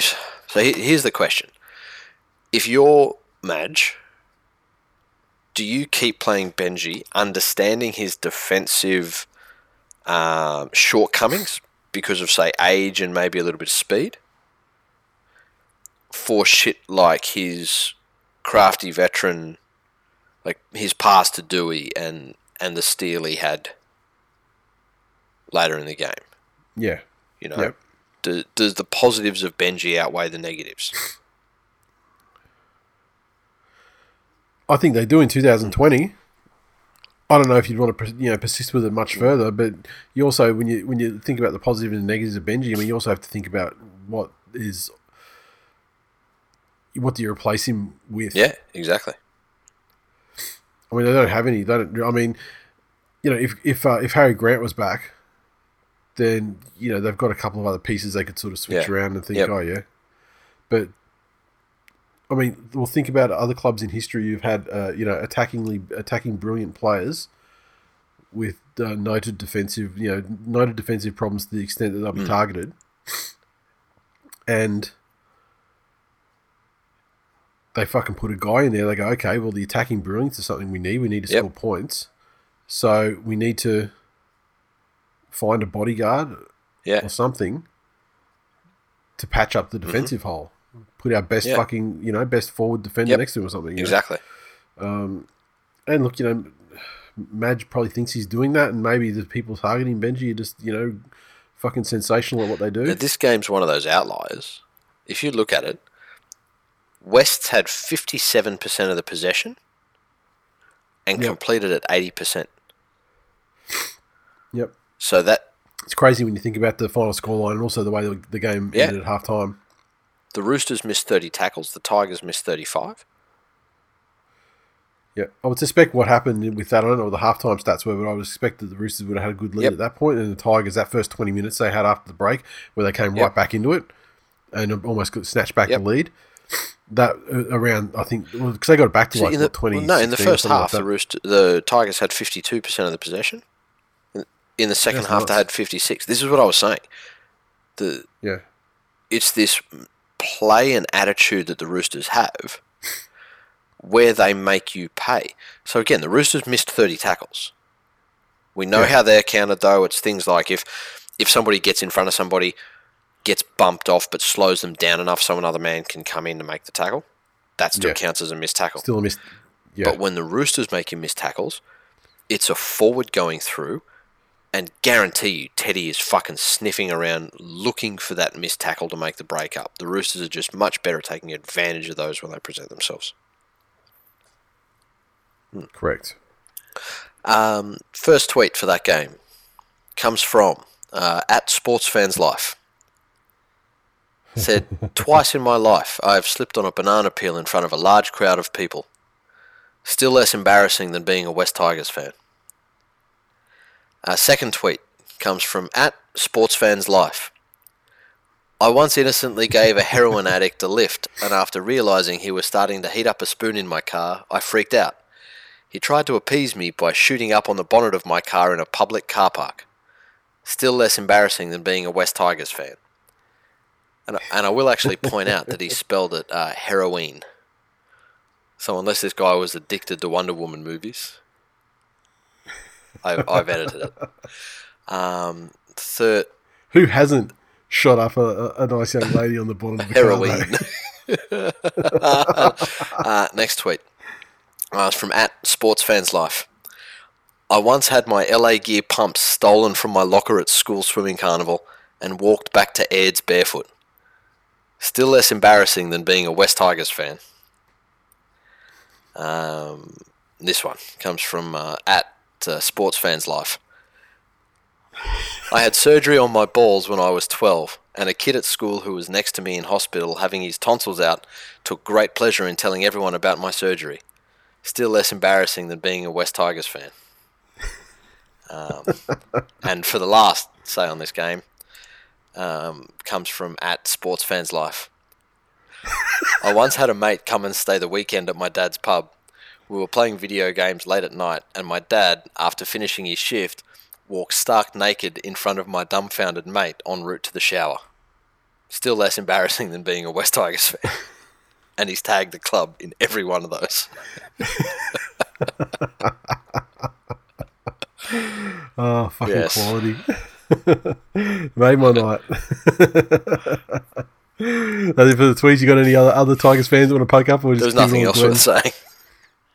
For new listeners, the reason why it's a funny in-joke for us is because that's Real Dad, the former co-host of the show, who's recently returned to Twitter over the last couple of months, and occasionally he surfaces. And yes, long-suffering Tigers fan, and that was the sort of things you would have heard in the match report for that game had he still been co-hosting the show. Just the exasperation. Yes. Oh. The Rabbitohs 56 defeated the mighty Manly Seagulls 16 at ANZ. Tries 2. AJ with a double. Campbell Graham with a double. Latrell with a double. Tries to Masters and Totola. Cameron Murray.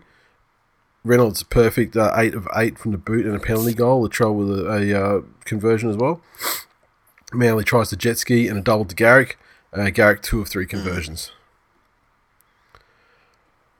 Fucking, I'll tell you, the story of this season is going to be the fucking absolute fucking lack of depth of this team. I don't want to fucking hate on anyone in general. Well, I do. after this game, I fucking directed my Apple TV to Amazon Prime, where I saw that Once Upon a Time in Hollywood was on there on the service for streaming. So I queued that up, and I fucking love that movie, and it was just a great time, and it made my night so much better than it had been. And let me tell you, at the end of that movie, spoiler alert, when fucking George Tafua and Tafita Funa, Brad Parker, and yes, even Ruben Garrick come into Leonardo DiCaprio's house, I was fucking Brad Pitt smashing their faces into fucking telephones and poles and putting a fucking flamethrower on fucking George Tafua in the swimming pool. And it made me feel a lot better about the whole thing. But the fact that losing fucking players and not having the players to back them up means you get these situations where poor cunt, the only one I feel sorry for in the entire fucking back, 4 or 5 is Tavita Funa. Made his debut this year. He's been pretty good. He was good on the wing. He's played in the centre. He was good in the centre. Fucking put the cunt to fullback. I don't know. I can't remember his entire 20s career and stuff. I don't think he fucking played fullback at any point, really. He's more of a centre than a winger, even. They put him in the wing to fucking fill a spot a lot of times. But you can't fucking learn that position in fucking 3 training sessions. It's a very interesting thing you bring up there, because that's what people are finding out now as well. This shit's happening with player managers. Like, you saw Josh Addo-Carr's been shopped around as a fullback. Yep. Oh, really? Who's getting him? Is it the Dogs or is it Tigers? He was going to the Tigers, but apparently that was kiboshed because he was being shopped as a fullback. And it's Yeah, I mean, because, I guess Dewey's fair. He's fine. But it's fine, because player managers are seeing this that, a winger is interchangeable with a fullback in their head. Josh Adokar, fast as fuck. Wouldn't he be amazing if he had a little bit extra time with the ball in his hands before he hit the defensive lines after a kick downfield? That's the fucking thought process, which is literally 1/100th, if not less, than what goes into fucking fullback. The problem is Tavita Funa is absolutely zero fault of his own here. It's got nothing. He doesn't. I'm certain he doesn't see himself as a fullback. I'm certain he has no fucking ambition to be a fullback. But the fact of the matter is, fucking first two choice fullbacks are fucking both gone. They've tried Garrick a couple of times, conceded a fucking cunt load of points, so he's obviously not an option. And the only other option you've got there is fucking Tafua, who can't even fucking hold down his wing. Yeah. So I mean, Jesus Christ! I mean, he can't jump, he can't fucking catch a high ball. You would never put him as fullback in your wildest fucking dreams. He's the fucking Aldi Josh Mansour at this point. He's like Josh Mansour with his face still on the fucking cutting room floor. Like that level of fucking intensity, really. I mean, he hasn't popped someone for quite some time now. But he'll keep coming in off his wing looking for it. Yeah. Fucking hell. This game made the Rabbitohs look extremely good because there's just an absolute disconnected fucking back three there. They have no fucking idea how to work together because two of them aren't even the third choice in their position in a realistic fucking day. Which is just fucking unfortunate. And then you've got like Brad Parker, who I think out of every single player in the competition, I feel like that guy extracts every fucking microgram of talent out of his God-given talent more than any other player in the game. The problem is his talent level is fucking very low. And so I got to love the guy for his fucking, for the effort, but he's not a great player. So then you get Sully fucking, there's a hole there, and all of a sudden you got literally your back five players should not play where they should be, and then you get and then you've got like a brand new 5/8 in there, and it gets to number 7 before you've got someone who's actually should either comfortable in their position. Forward pack, obviously great, but fucking hell, it's fucking frustrating. But South took full advantage. I mean, there was some crazy fucking shit as well, like an 8-point try plus the sin bin as well as the 8-point try and things. You don't see that too often. Usually it's like, it's kind of one or the other sort of thing. But I mean, try was scored, but then the sin bin as well, like fucking needed that like a hole in the head. And then on and on it fucking goes. And thank God now I can just enjoy the Broncos fucking spoon season without worrying about fucking will they or won't they? That's it. get into the finals. But I still feel Souths are one of the lesser teams in the top 8. And so I don't know if there's too much they can take out of it other than like personal confidence and like feel like they had a good game and that kind of thing. It's literally not going to work against any other side. I mean, for fuck's sake, even the Doggies have got a more settled back three at this point of the season. So they need to be careful, like I think on that aspect. But fucking hell, good win though for them. Yep. And Funa, because he's such a fucking churchgoer, he got fined for that sin binning 8-point sin binning thing. So it's probably 20-point sin binning. I think he fucking paid less dollars than he did points on the field for it.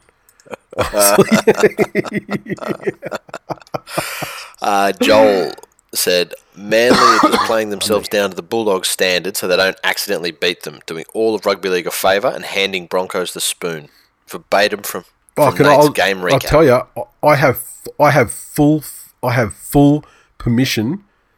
I give them full permission to fucking lose to the Doggies in a couple of weeks, and if they do, I hope that's the game that does it. Because I mean, at least that's one victory that I'll take for the season, that we did that to them. Beautiful. So I'm very happy Doggies to win that game. Dan, please win it. Proceed. No, Sorry, sir. Dan said, been waiting for it to click for Souths. Not saying it's because Gags got injured in the warm-up, but he is our shittest player. Ouch.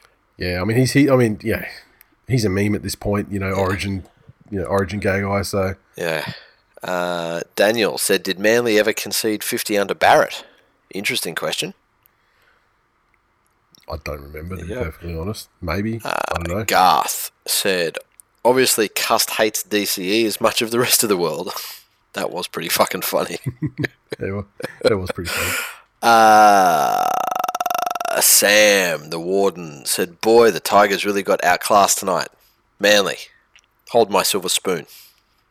It's an old school dig. On a blood buzz, said, please put a shout out to any Latter-day Saints church members to get in touch. I have a few nominations for missions from the Northern Beaches. And at B.43, old Ben Dunn said, Manly are going so well, DC is wishing he could do a backflip back to the Titans. He probably fucking is now, the little dodgy cunt. That's it. The Warriors 20. Oh, fuck me. This is the thing. You want to know which game I was triggered with this round? Tell me about it. Now we get to it.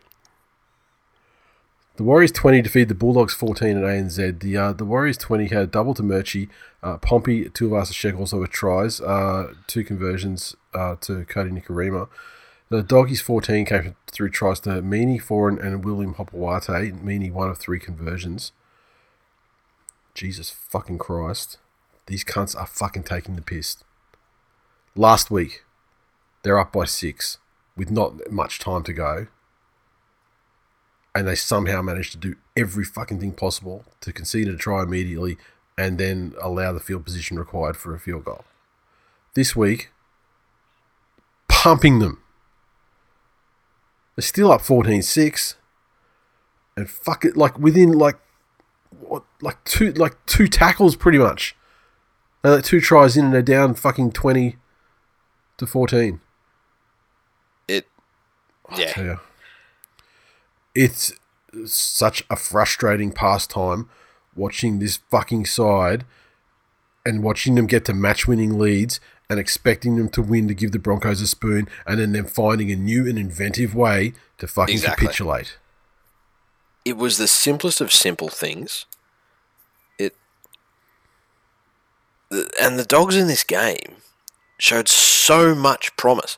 Like that try they scored down their left-hand edge was fucking textbook. There was it was a little bit of room, a guy's beaten with pace, and all of a sudden, and it wasn't as if they were clean breaks. They had to work at every single pass. Every single pass had to be spot on. And they were exceptional. But then on the flip side, they were just absolutely fucking unable to shut down the Warriors' right-hand side. Yep. Nikorima did exactly what Nikorima is going to be good for, that little fucking light-footed, stepping, keep you guessing, and then all of a sudden take off with pace. RTS had the best game that I've seen him have in a long, long, long time, with the suspensions he's had and the injuries and things like that. Yep. But Jesus fucking Christ, Dogs. At some stage, learn how to band together. When you've got a lead, learn how to band together and say, okay, we've done this now. We need to fucking tackle our way out of this game. That's it. Yep. Do your fucking jobs properly. Graham said, I guess I'll have to settle for Panthers winning the comp, led by Dally M winner Nathan in the hashtag Yeary of Cleary. Some dreams are just too big.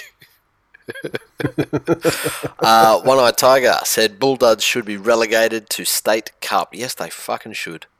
Michael said the Bulldogs could make pub footy sides look good. I'm a Broncos fan and we deserve the spoon. These Bulldogs just won't give it up. That's about the fucking extent of it.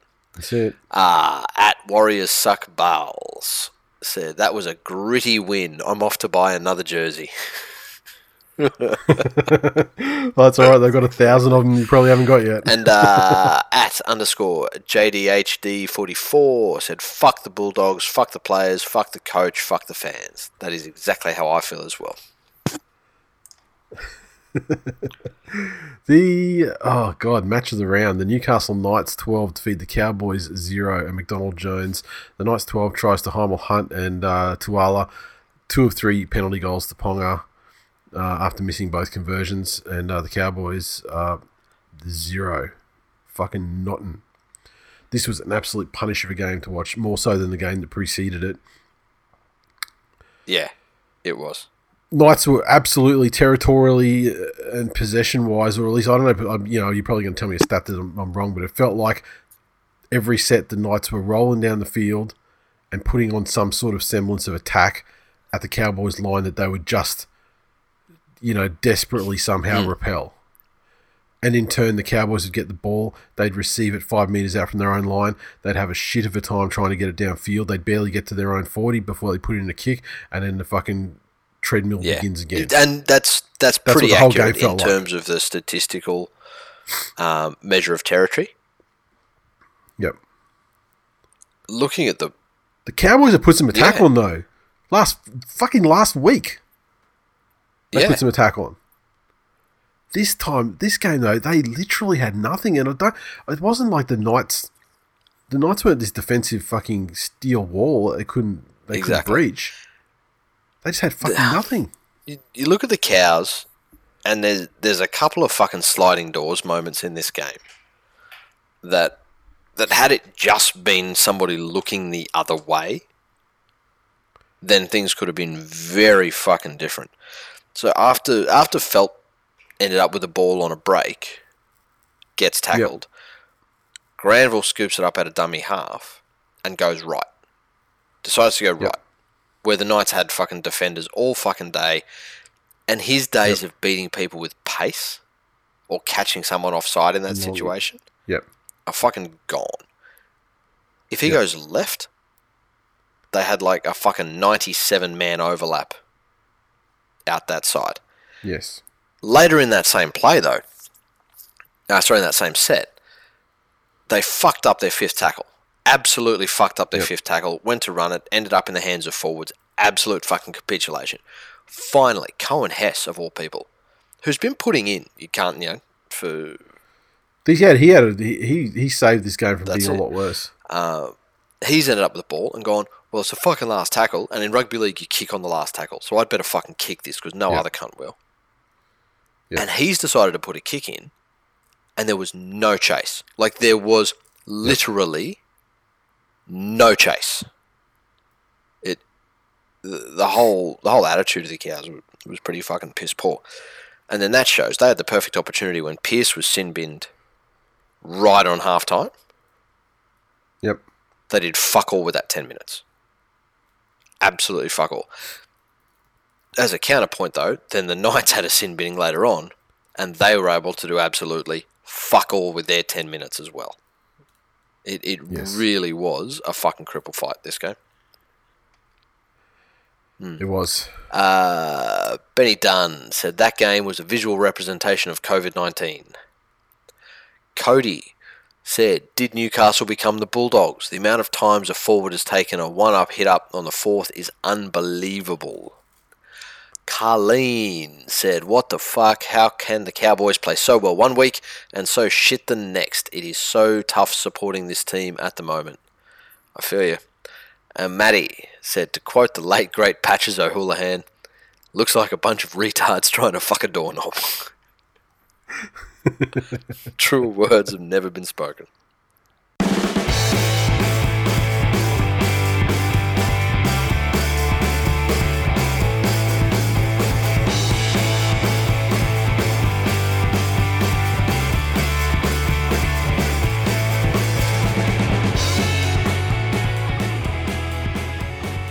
Previews coming up. First, Thursday night, Parramatta Eels take on the South Sydney Rabbitohs. What do we got here for the Eels? Nukore suspended, so he gets replaced by the old man Davey. On the interchange, the Rabbitohs. Gagai returns and replaces Masters, who goes to the reserves. AJ's out with concussion, replaced by Corey Allen on the wing. And Liam Knight returns from suspension on the bench. And Kurt Dillon out of the 17. I'll tell you, this Alex Johnson situation, I do monitor it closely because, I mean, fucking, he's a good player, a good, loyal player to be binned. Yep. You know what I mean? And, like, a guy who is a great fucking fullback and a great winger appeals to me greatly.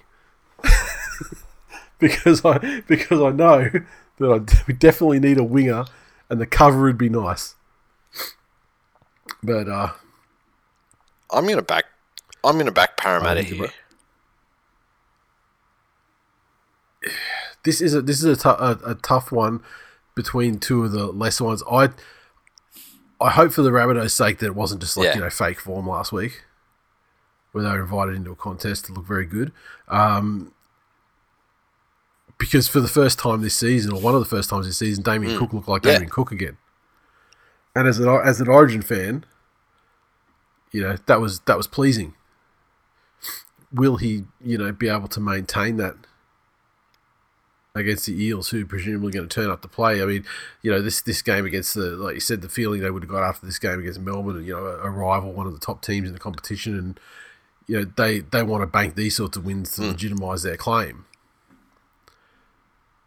But you'd go Parramatta because while their form is not amazing at the moment, I feel like it's more of a known quantity. Maybe Souths have got it together, but we'll find out, and I'm happy to lose a tip to find out. Yeah. I think Parramatta have this weird knack this year of doing just enough. And I don't think Souths are the team to really get up and take it to them. So that's why I'm going to stick with Parramatta. Can I just say, if Parramatta gets the grand final, it'll be one of the most unwatchable fucking grand finals too. If that narrative prevails, like the just enough thing. Clint Gutherson crying at the end would be pretty fucking tasty. Well, in that case, they wouldn't do just enough. Correct. They would have done not quite enough.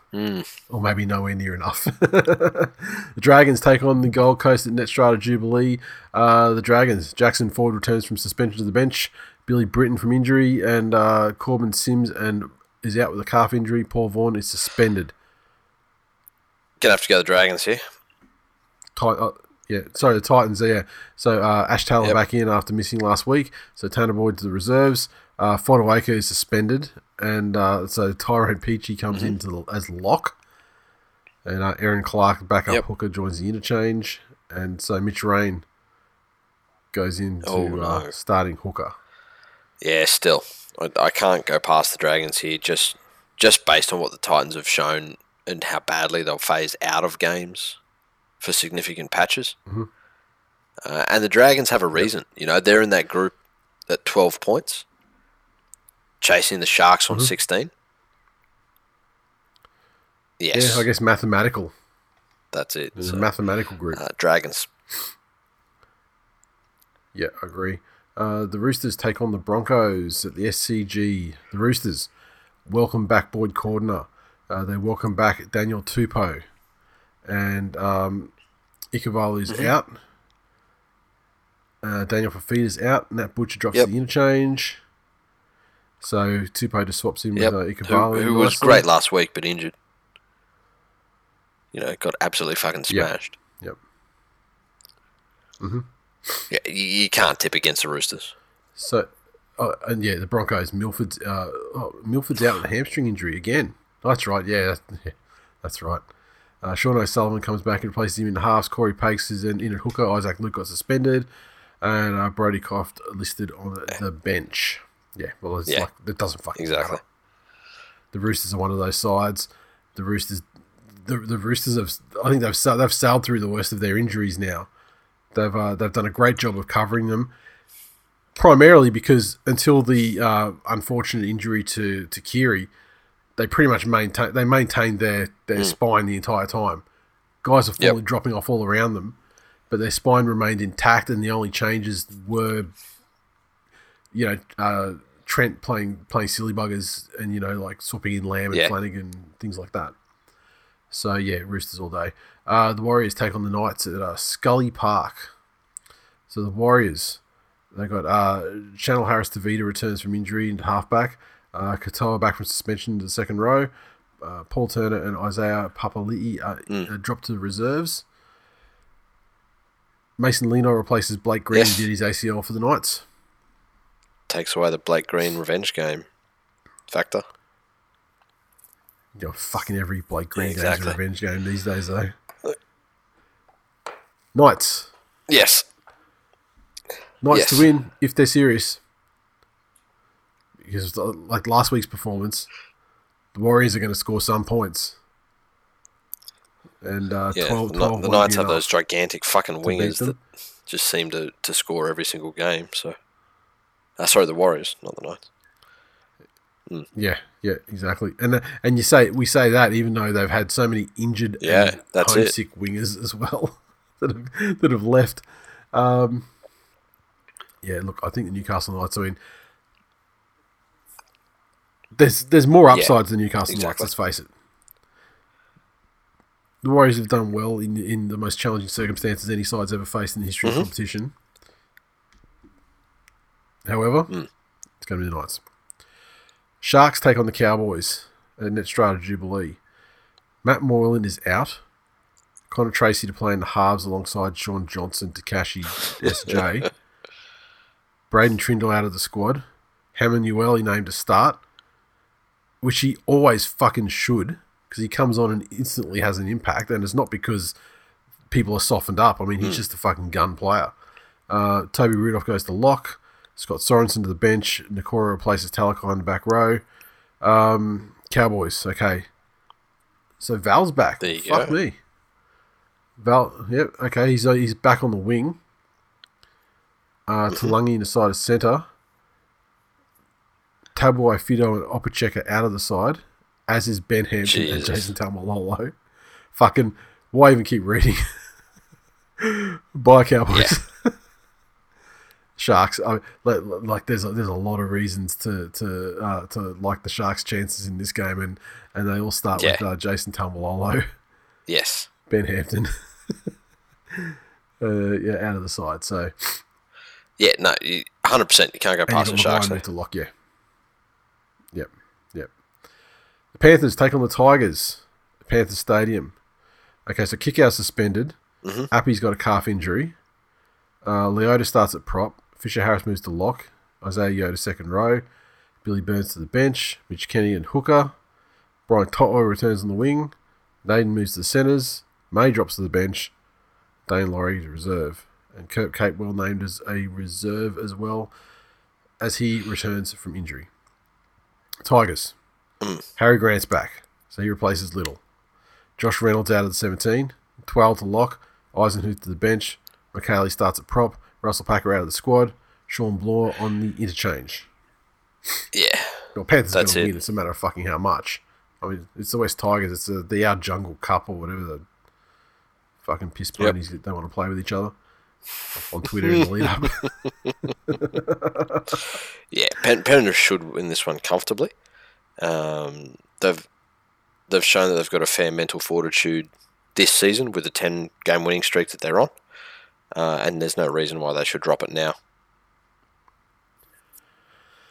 Yeah, I mean, if Benji Marshall is going to get exploited, he's going to get exploited this week. Yep. Badly. I mean, just like Matt Moylan last week. Get ready to fucking to take the length of Liam Martin. Exactly. This week. And really, even with the outs we've got, like Appy out at hooker is massive. That's massive.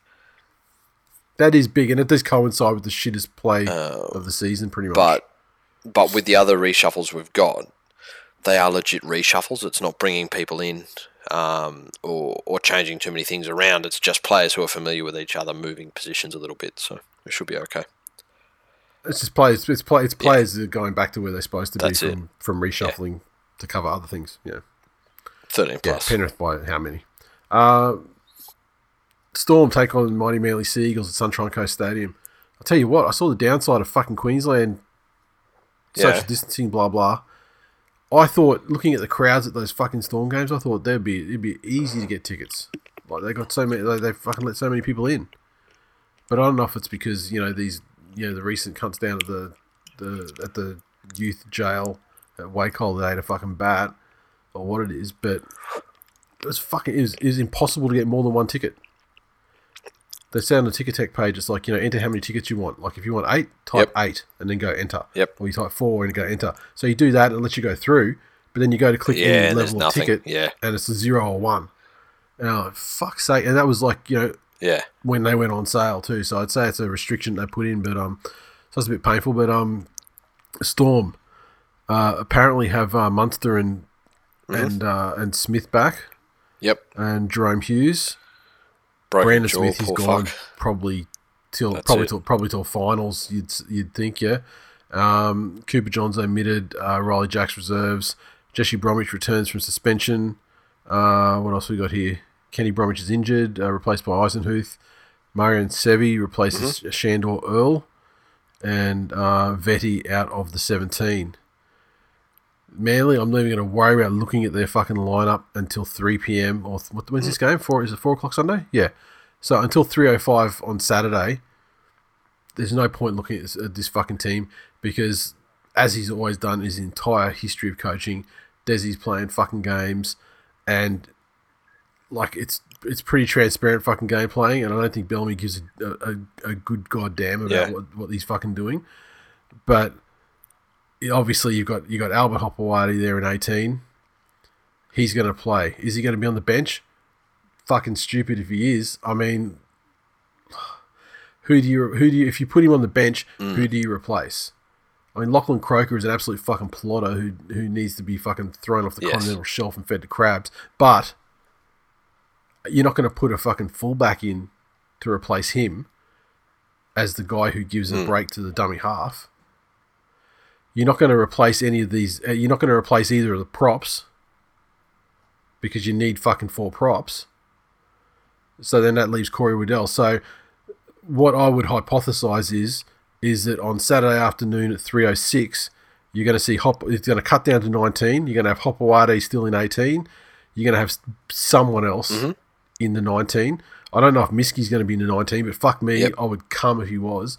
I don't think he's the greatest player in the world at all. In fact, I think he was great in a trial against East at the start of last year, but his actual first grade career, not so good. Only had one game, wasn't great. That was at Magic Weekend when we were with Sam wearing the cunt hat. But if he was in there, if Hopewadi and Miski were 18 and 19, then I'd go, great. George is getting dropped for fucking Miski. Okay. Hopewadi's going to fullback. Jet Ski's going to the fucking to the bench, and Funa's going to move into centre where he should be. And if that were the case, then you've got a bunch of people who are actually in the positions that they were born to play, which is a great thing. They're not going to beat the Storm, but at this point, I'd love to see this. I'd love to see this fucking Hopewadi debut and kill it. Manly fans, don't get fucking excited because there's not a Hopewadi on this earth that's going to remain at Manly because that's not the Hopewadi way. The Hopewadi way is to be Manly juniors, Trump being Manly juniors, Love being Manly juniors, all the way up until they debut for the club, show how amazing they are, and they get sold off to the highest bidder at the first possible opportunity. Or go on a fucking mission and then get sold off to the highest bidder when they return. William Hopewadi got his fucking great start, and he was in the 2011 grand final, won a premiership. He won a premiership by virtue of the fact that Wolfman had his neck broken in the Battle of Brookvale a couple of weeks earlier, and therefore he became a thing, got his then went on his mission. Yep. Came back. Who's paying the most money? Of course, the Dogs are. They pay overs for every cunt. There you go. Boom, goes to the Dogs. This is going to happen. Believe me, the best case scenario here for Manly is that Albert Hopewadi fucking kills it. And he kills it for 5 weeks, or 5 games, because that's literally all there is to it. He'll kill it for those games, and then he'll go to the Dogs or something. So you're taking a long time to say Melbourne 13 plus. Yes. But who knows? Maybe not 13 plus. Maybe Hopper gets a hat trick on debut and, etc., etc. The Raiders take on the Doggies in Canberra. The Raiders. Okay, so Louis and Papali are named up front after being benched last week. Hudson Young's at lock. Tarpanay and Sutton bench. Harry O'Neill out of the squad. Ungrateful cunts. And Timoko was named to debut on the interchange. Doggies. Georgalis has been vicious. Baby got a vish ass. He's wielded the axe. Avarillo and Sawaso Sue gone. Cogger, Remus Smith, and Laffey are in the 21, but not in the 17. Luke Thompson has been rested, they say. But I mean, I guess he's dropped just the same as every other guy. Montoya, centre. DWZ, wing. Lewis, half. Napa, the prop, all come into the side. Tolman moves to lock. And Josh Jackson, second row. Dory's benched. And Renoff Tomaga and Dean Britt on the bench. Georgalis is coaching that side with the gay abandon of a person who knows he only has a couple of weeks and he can just fucking do what he wants. And you know what? I'm fucking here for it. I gotta love a coach that gives guys a chance, watches them lose 2 heartbreaking fucking games and capitulate in the last stages of 2 games in a row, and make him fucking pay for doing it. This is a guy that knows he doesn't have any stars in his side. He knows he doesn't have a fucking tomorrow, so he doesn't give a shit. And so he's actually punishing players who deserve 100%. To be punished. I respect it. I respect you, Steve Georgalis. I'm here for it. This is not going to be a trigger fest of a game this weekend. The Raiders are going to absolutely fuck the Dogs up. And we're not going to have our heart broken again this week. This is one I've just penciled in as one that the Dogs aren't going to give the spoon to the Broncos. Canberra 13 plus.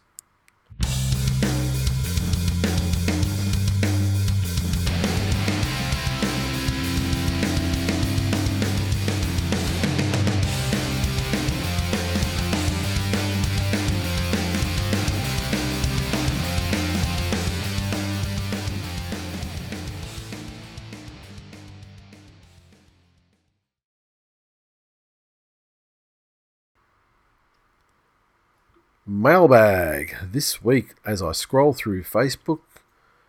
Let's see what we've got here. I said that with the mailbag, I suspect we'll have way too much to talk about. And correctly, we are coming up on 2 hours right now. So I have to pick the eyes out of it. A lot of them are just comments and aren't really things that we can talk about either. Like a lot of Broncos fans just can't wait to listen, they say sarcastically. Jack says, door knocking Hopper's house to sell some Twill merch.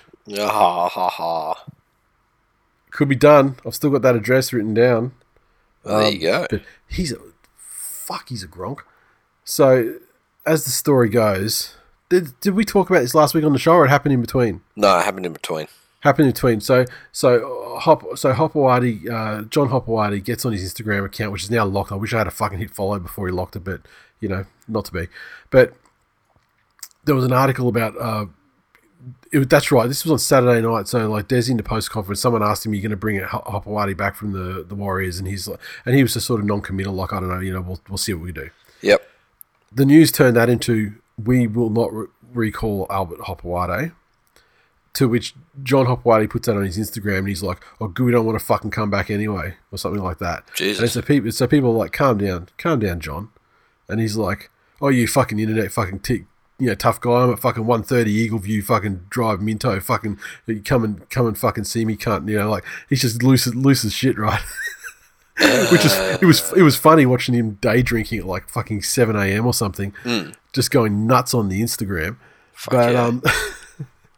So anyway, fast forward to yesterday, day before, I think it was.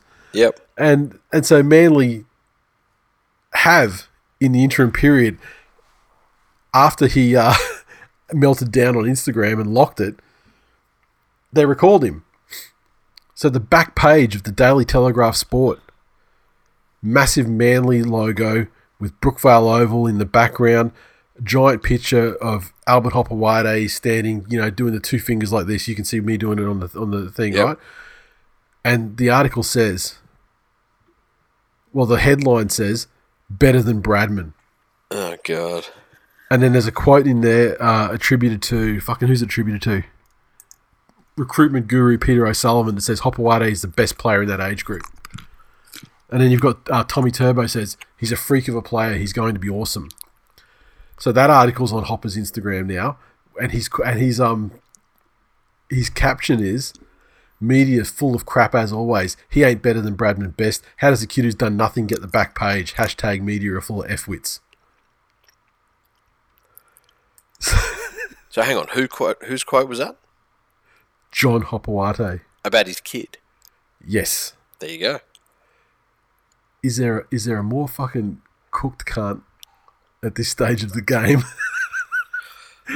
than John? You got to respect him for sticking by his, his morals. What morals? The ones that fucking give me to put two of the best up fucking... That's it. Whoever that North Queensland Cowboys player's asshole was. That's it. And look, I'm not saying, look, just let me just nip this shit in the bud. Throwing a couple of fingers up someone, a consenting partner. There's no problem with that. At all. Just not it's not time and place in the football field. Nice. There's a lot of Broncos shit. Like Jordan, he said, so the Broncos are advertising for a new CEO on Seek. First Twill team soon, perhaps. To which I replied, I wish that Stepdad would show more ambition. If he wants to ride train wrecks into the ground, why not get paid to do it? That is very funny. What a fucking train wreck.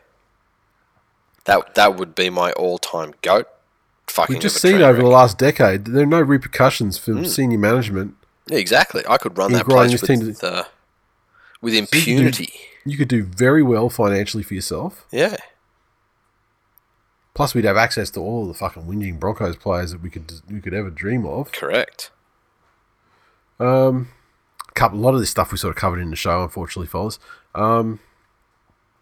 Fuck me, literally, all these things are things that we would have, probably because I read them and, sort of in the back of the mind, so I bring them up and talk about them while we're actually doing it. Trent said, so how does Sirius... hang on, let me just try and decipher this into English. Mm-hmm. So I guess it's Des. Is Des seriously picking Albert Hopewade while as an 18th man as a reaction to his dad's social media dummy spit? The kid is good, but Des had obviously decided to hold him back, but at the threat of leaving, all plans are shelved. First sign Des is losing control. May as well hand the keys of Manly to Hopper Sr. No, this is the thing. Des knows as well as anyone else that as I said, Hopewades are for sale to the highest bidder the second that the market is open. Yes. The market's not open on Albert Hopewade yet because he's coming off 2 ACLs and he hasn't ever fucking played against men. He was a gun for New South Wales and he was a gun for Manly, when he was a kid, younger, 2 years ago. But he hasn't fucking played against men. He hasn't proved. He's an unproven quantity. Yes. He can prove himself in the next couple of weeks, set the market value. Manly will then make an offer as to what they think is a fair price for him with the very, very limited amount of experience he has. Mm-hmm. And clubs like the Bulldogs will double that, and that's where he'll go. Yeah, exactly. That's what happens. Yep. Michael said this week could hit 3 hours before finishing about the Broncos. Look, I've got to say, we talk about not feeling sorry for Broncos and everything. But, I mean, seeing the comments from the Broncos fans and stuff that listen to the show, they're obviously a higher class of Broncos fans than the regular rank and file that we don't associate with. Yes. But I do feel sorry. I don't feel sorry, but I feel kind of impressed somewhat at the way that you guys have mostly taken it in pretty good humour. It's very un-Bronco-like behaviour. Yes, un-Bronco fan-like behaviour. It is. So it just once again just leads me to believe that we have a much higher class of listener than the general Broncos populace. Tipping, King Kong still on top. On a paraphrase Training Day, no one has shit on King Kong. Although they did peg him back a little bit. He had a 2-point lead this week. It's only 94, and then we go 1 point back to Benny89. Fucking let me just zoom that in a little bit. My screenshot is way too small, and it's not really rendering at the size that's readable. There we go. JBB is also there, tied for second. Matt, tied for second. We go one back, and we've got Andy, Nightmare, On a Blood Buzz, and back one more, Sneaky Kiwi, East West Arabian Swamp Echidnas, and Cowboy rounds out the top 10. So that's it for episode 365. Thanks for listening, everyone. As always, you can interact with us on Twitter, so follow TWI League. Our Facebook community lives at #TwillNation. Get in there if you can. Great community, good folks. As I just mentioned, talking about the Broncos fans that actually can take shit in good humour. The direct link is facebook.com/groups/TwillNation. We're also on facebook.com/This Week in League. Hit the like button, share the posts around, help spread the good word. And if you'd like to support the show, easiest way is to drop us a rating and a review on Apple Podcasts. And if you want to go the extra mile, our digital memberships are still available and can be picked up at any time for only $3.99 a month. We had an iTunes review this week that I loved. The title is Phenomenal Podcast. 5 stars. From STS Bend JS. So, however that works. A podcast filled with hilarious anecdotes surrounding the lives of hosts Nate and Jay. As a long-time Bulldog supporter, the pair's ability to breathe life into an otherwise uneventful few years of NRL speaks volumes to the boys' comedic analysis and engaging narratives. I found myself week in, week out waiting eagerly for the episode to drop and find this podcast to be one of the few pieces of content to contain soul and genuine character. I cannot recommend this podcast enough. From Jay's tales of sexual, furry enlightenment to Nate's delusional views on DCE, 6 stars. Ugh. That is a fucking great review. I love it. And every word of it's true. DCE's a fuckwit. Yeah, that's extremely unfair. He's a fucking ornament to the game. A fucking wonderful, wonderful young man and ambassador. Clean skin. Tremendous player. Outstanding human. And all that. And I just want to say, Terry, quickly in the mailbag, I've got something for you too, sir, but I need to cross my T's and dot my I's before I get it to you. Nice. But it's going to be sensational. I spent about an hour on it this afternoon, and then when I realized it was true, my hypothesis was proven to be true through scientific research. I now have to go back and make sure to double check the scientific research. But that's it for this week. Thanks for listening. Again, welcome new listeners. Feel free to join the Facebook group if you're on there. Follow us on Twitter if you're on there. But get amongst it. That's it. And we'll see you next week. Later.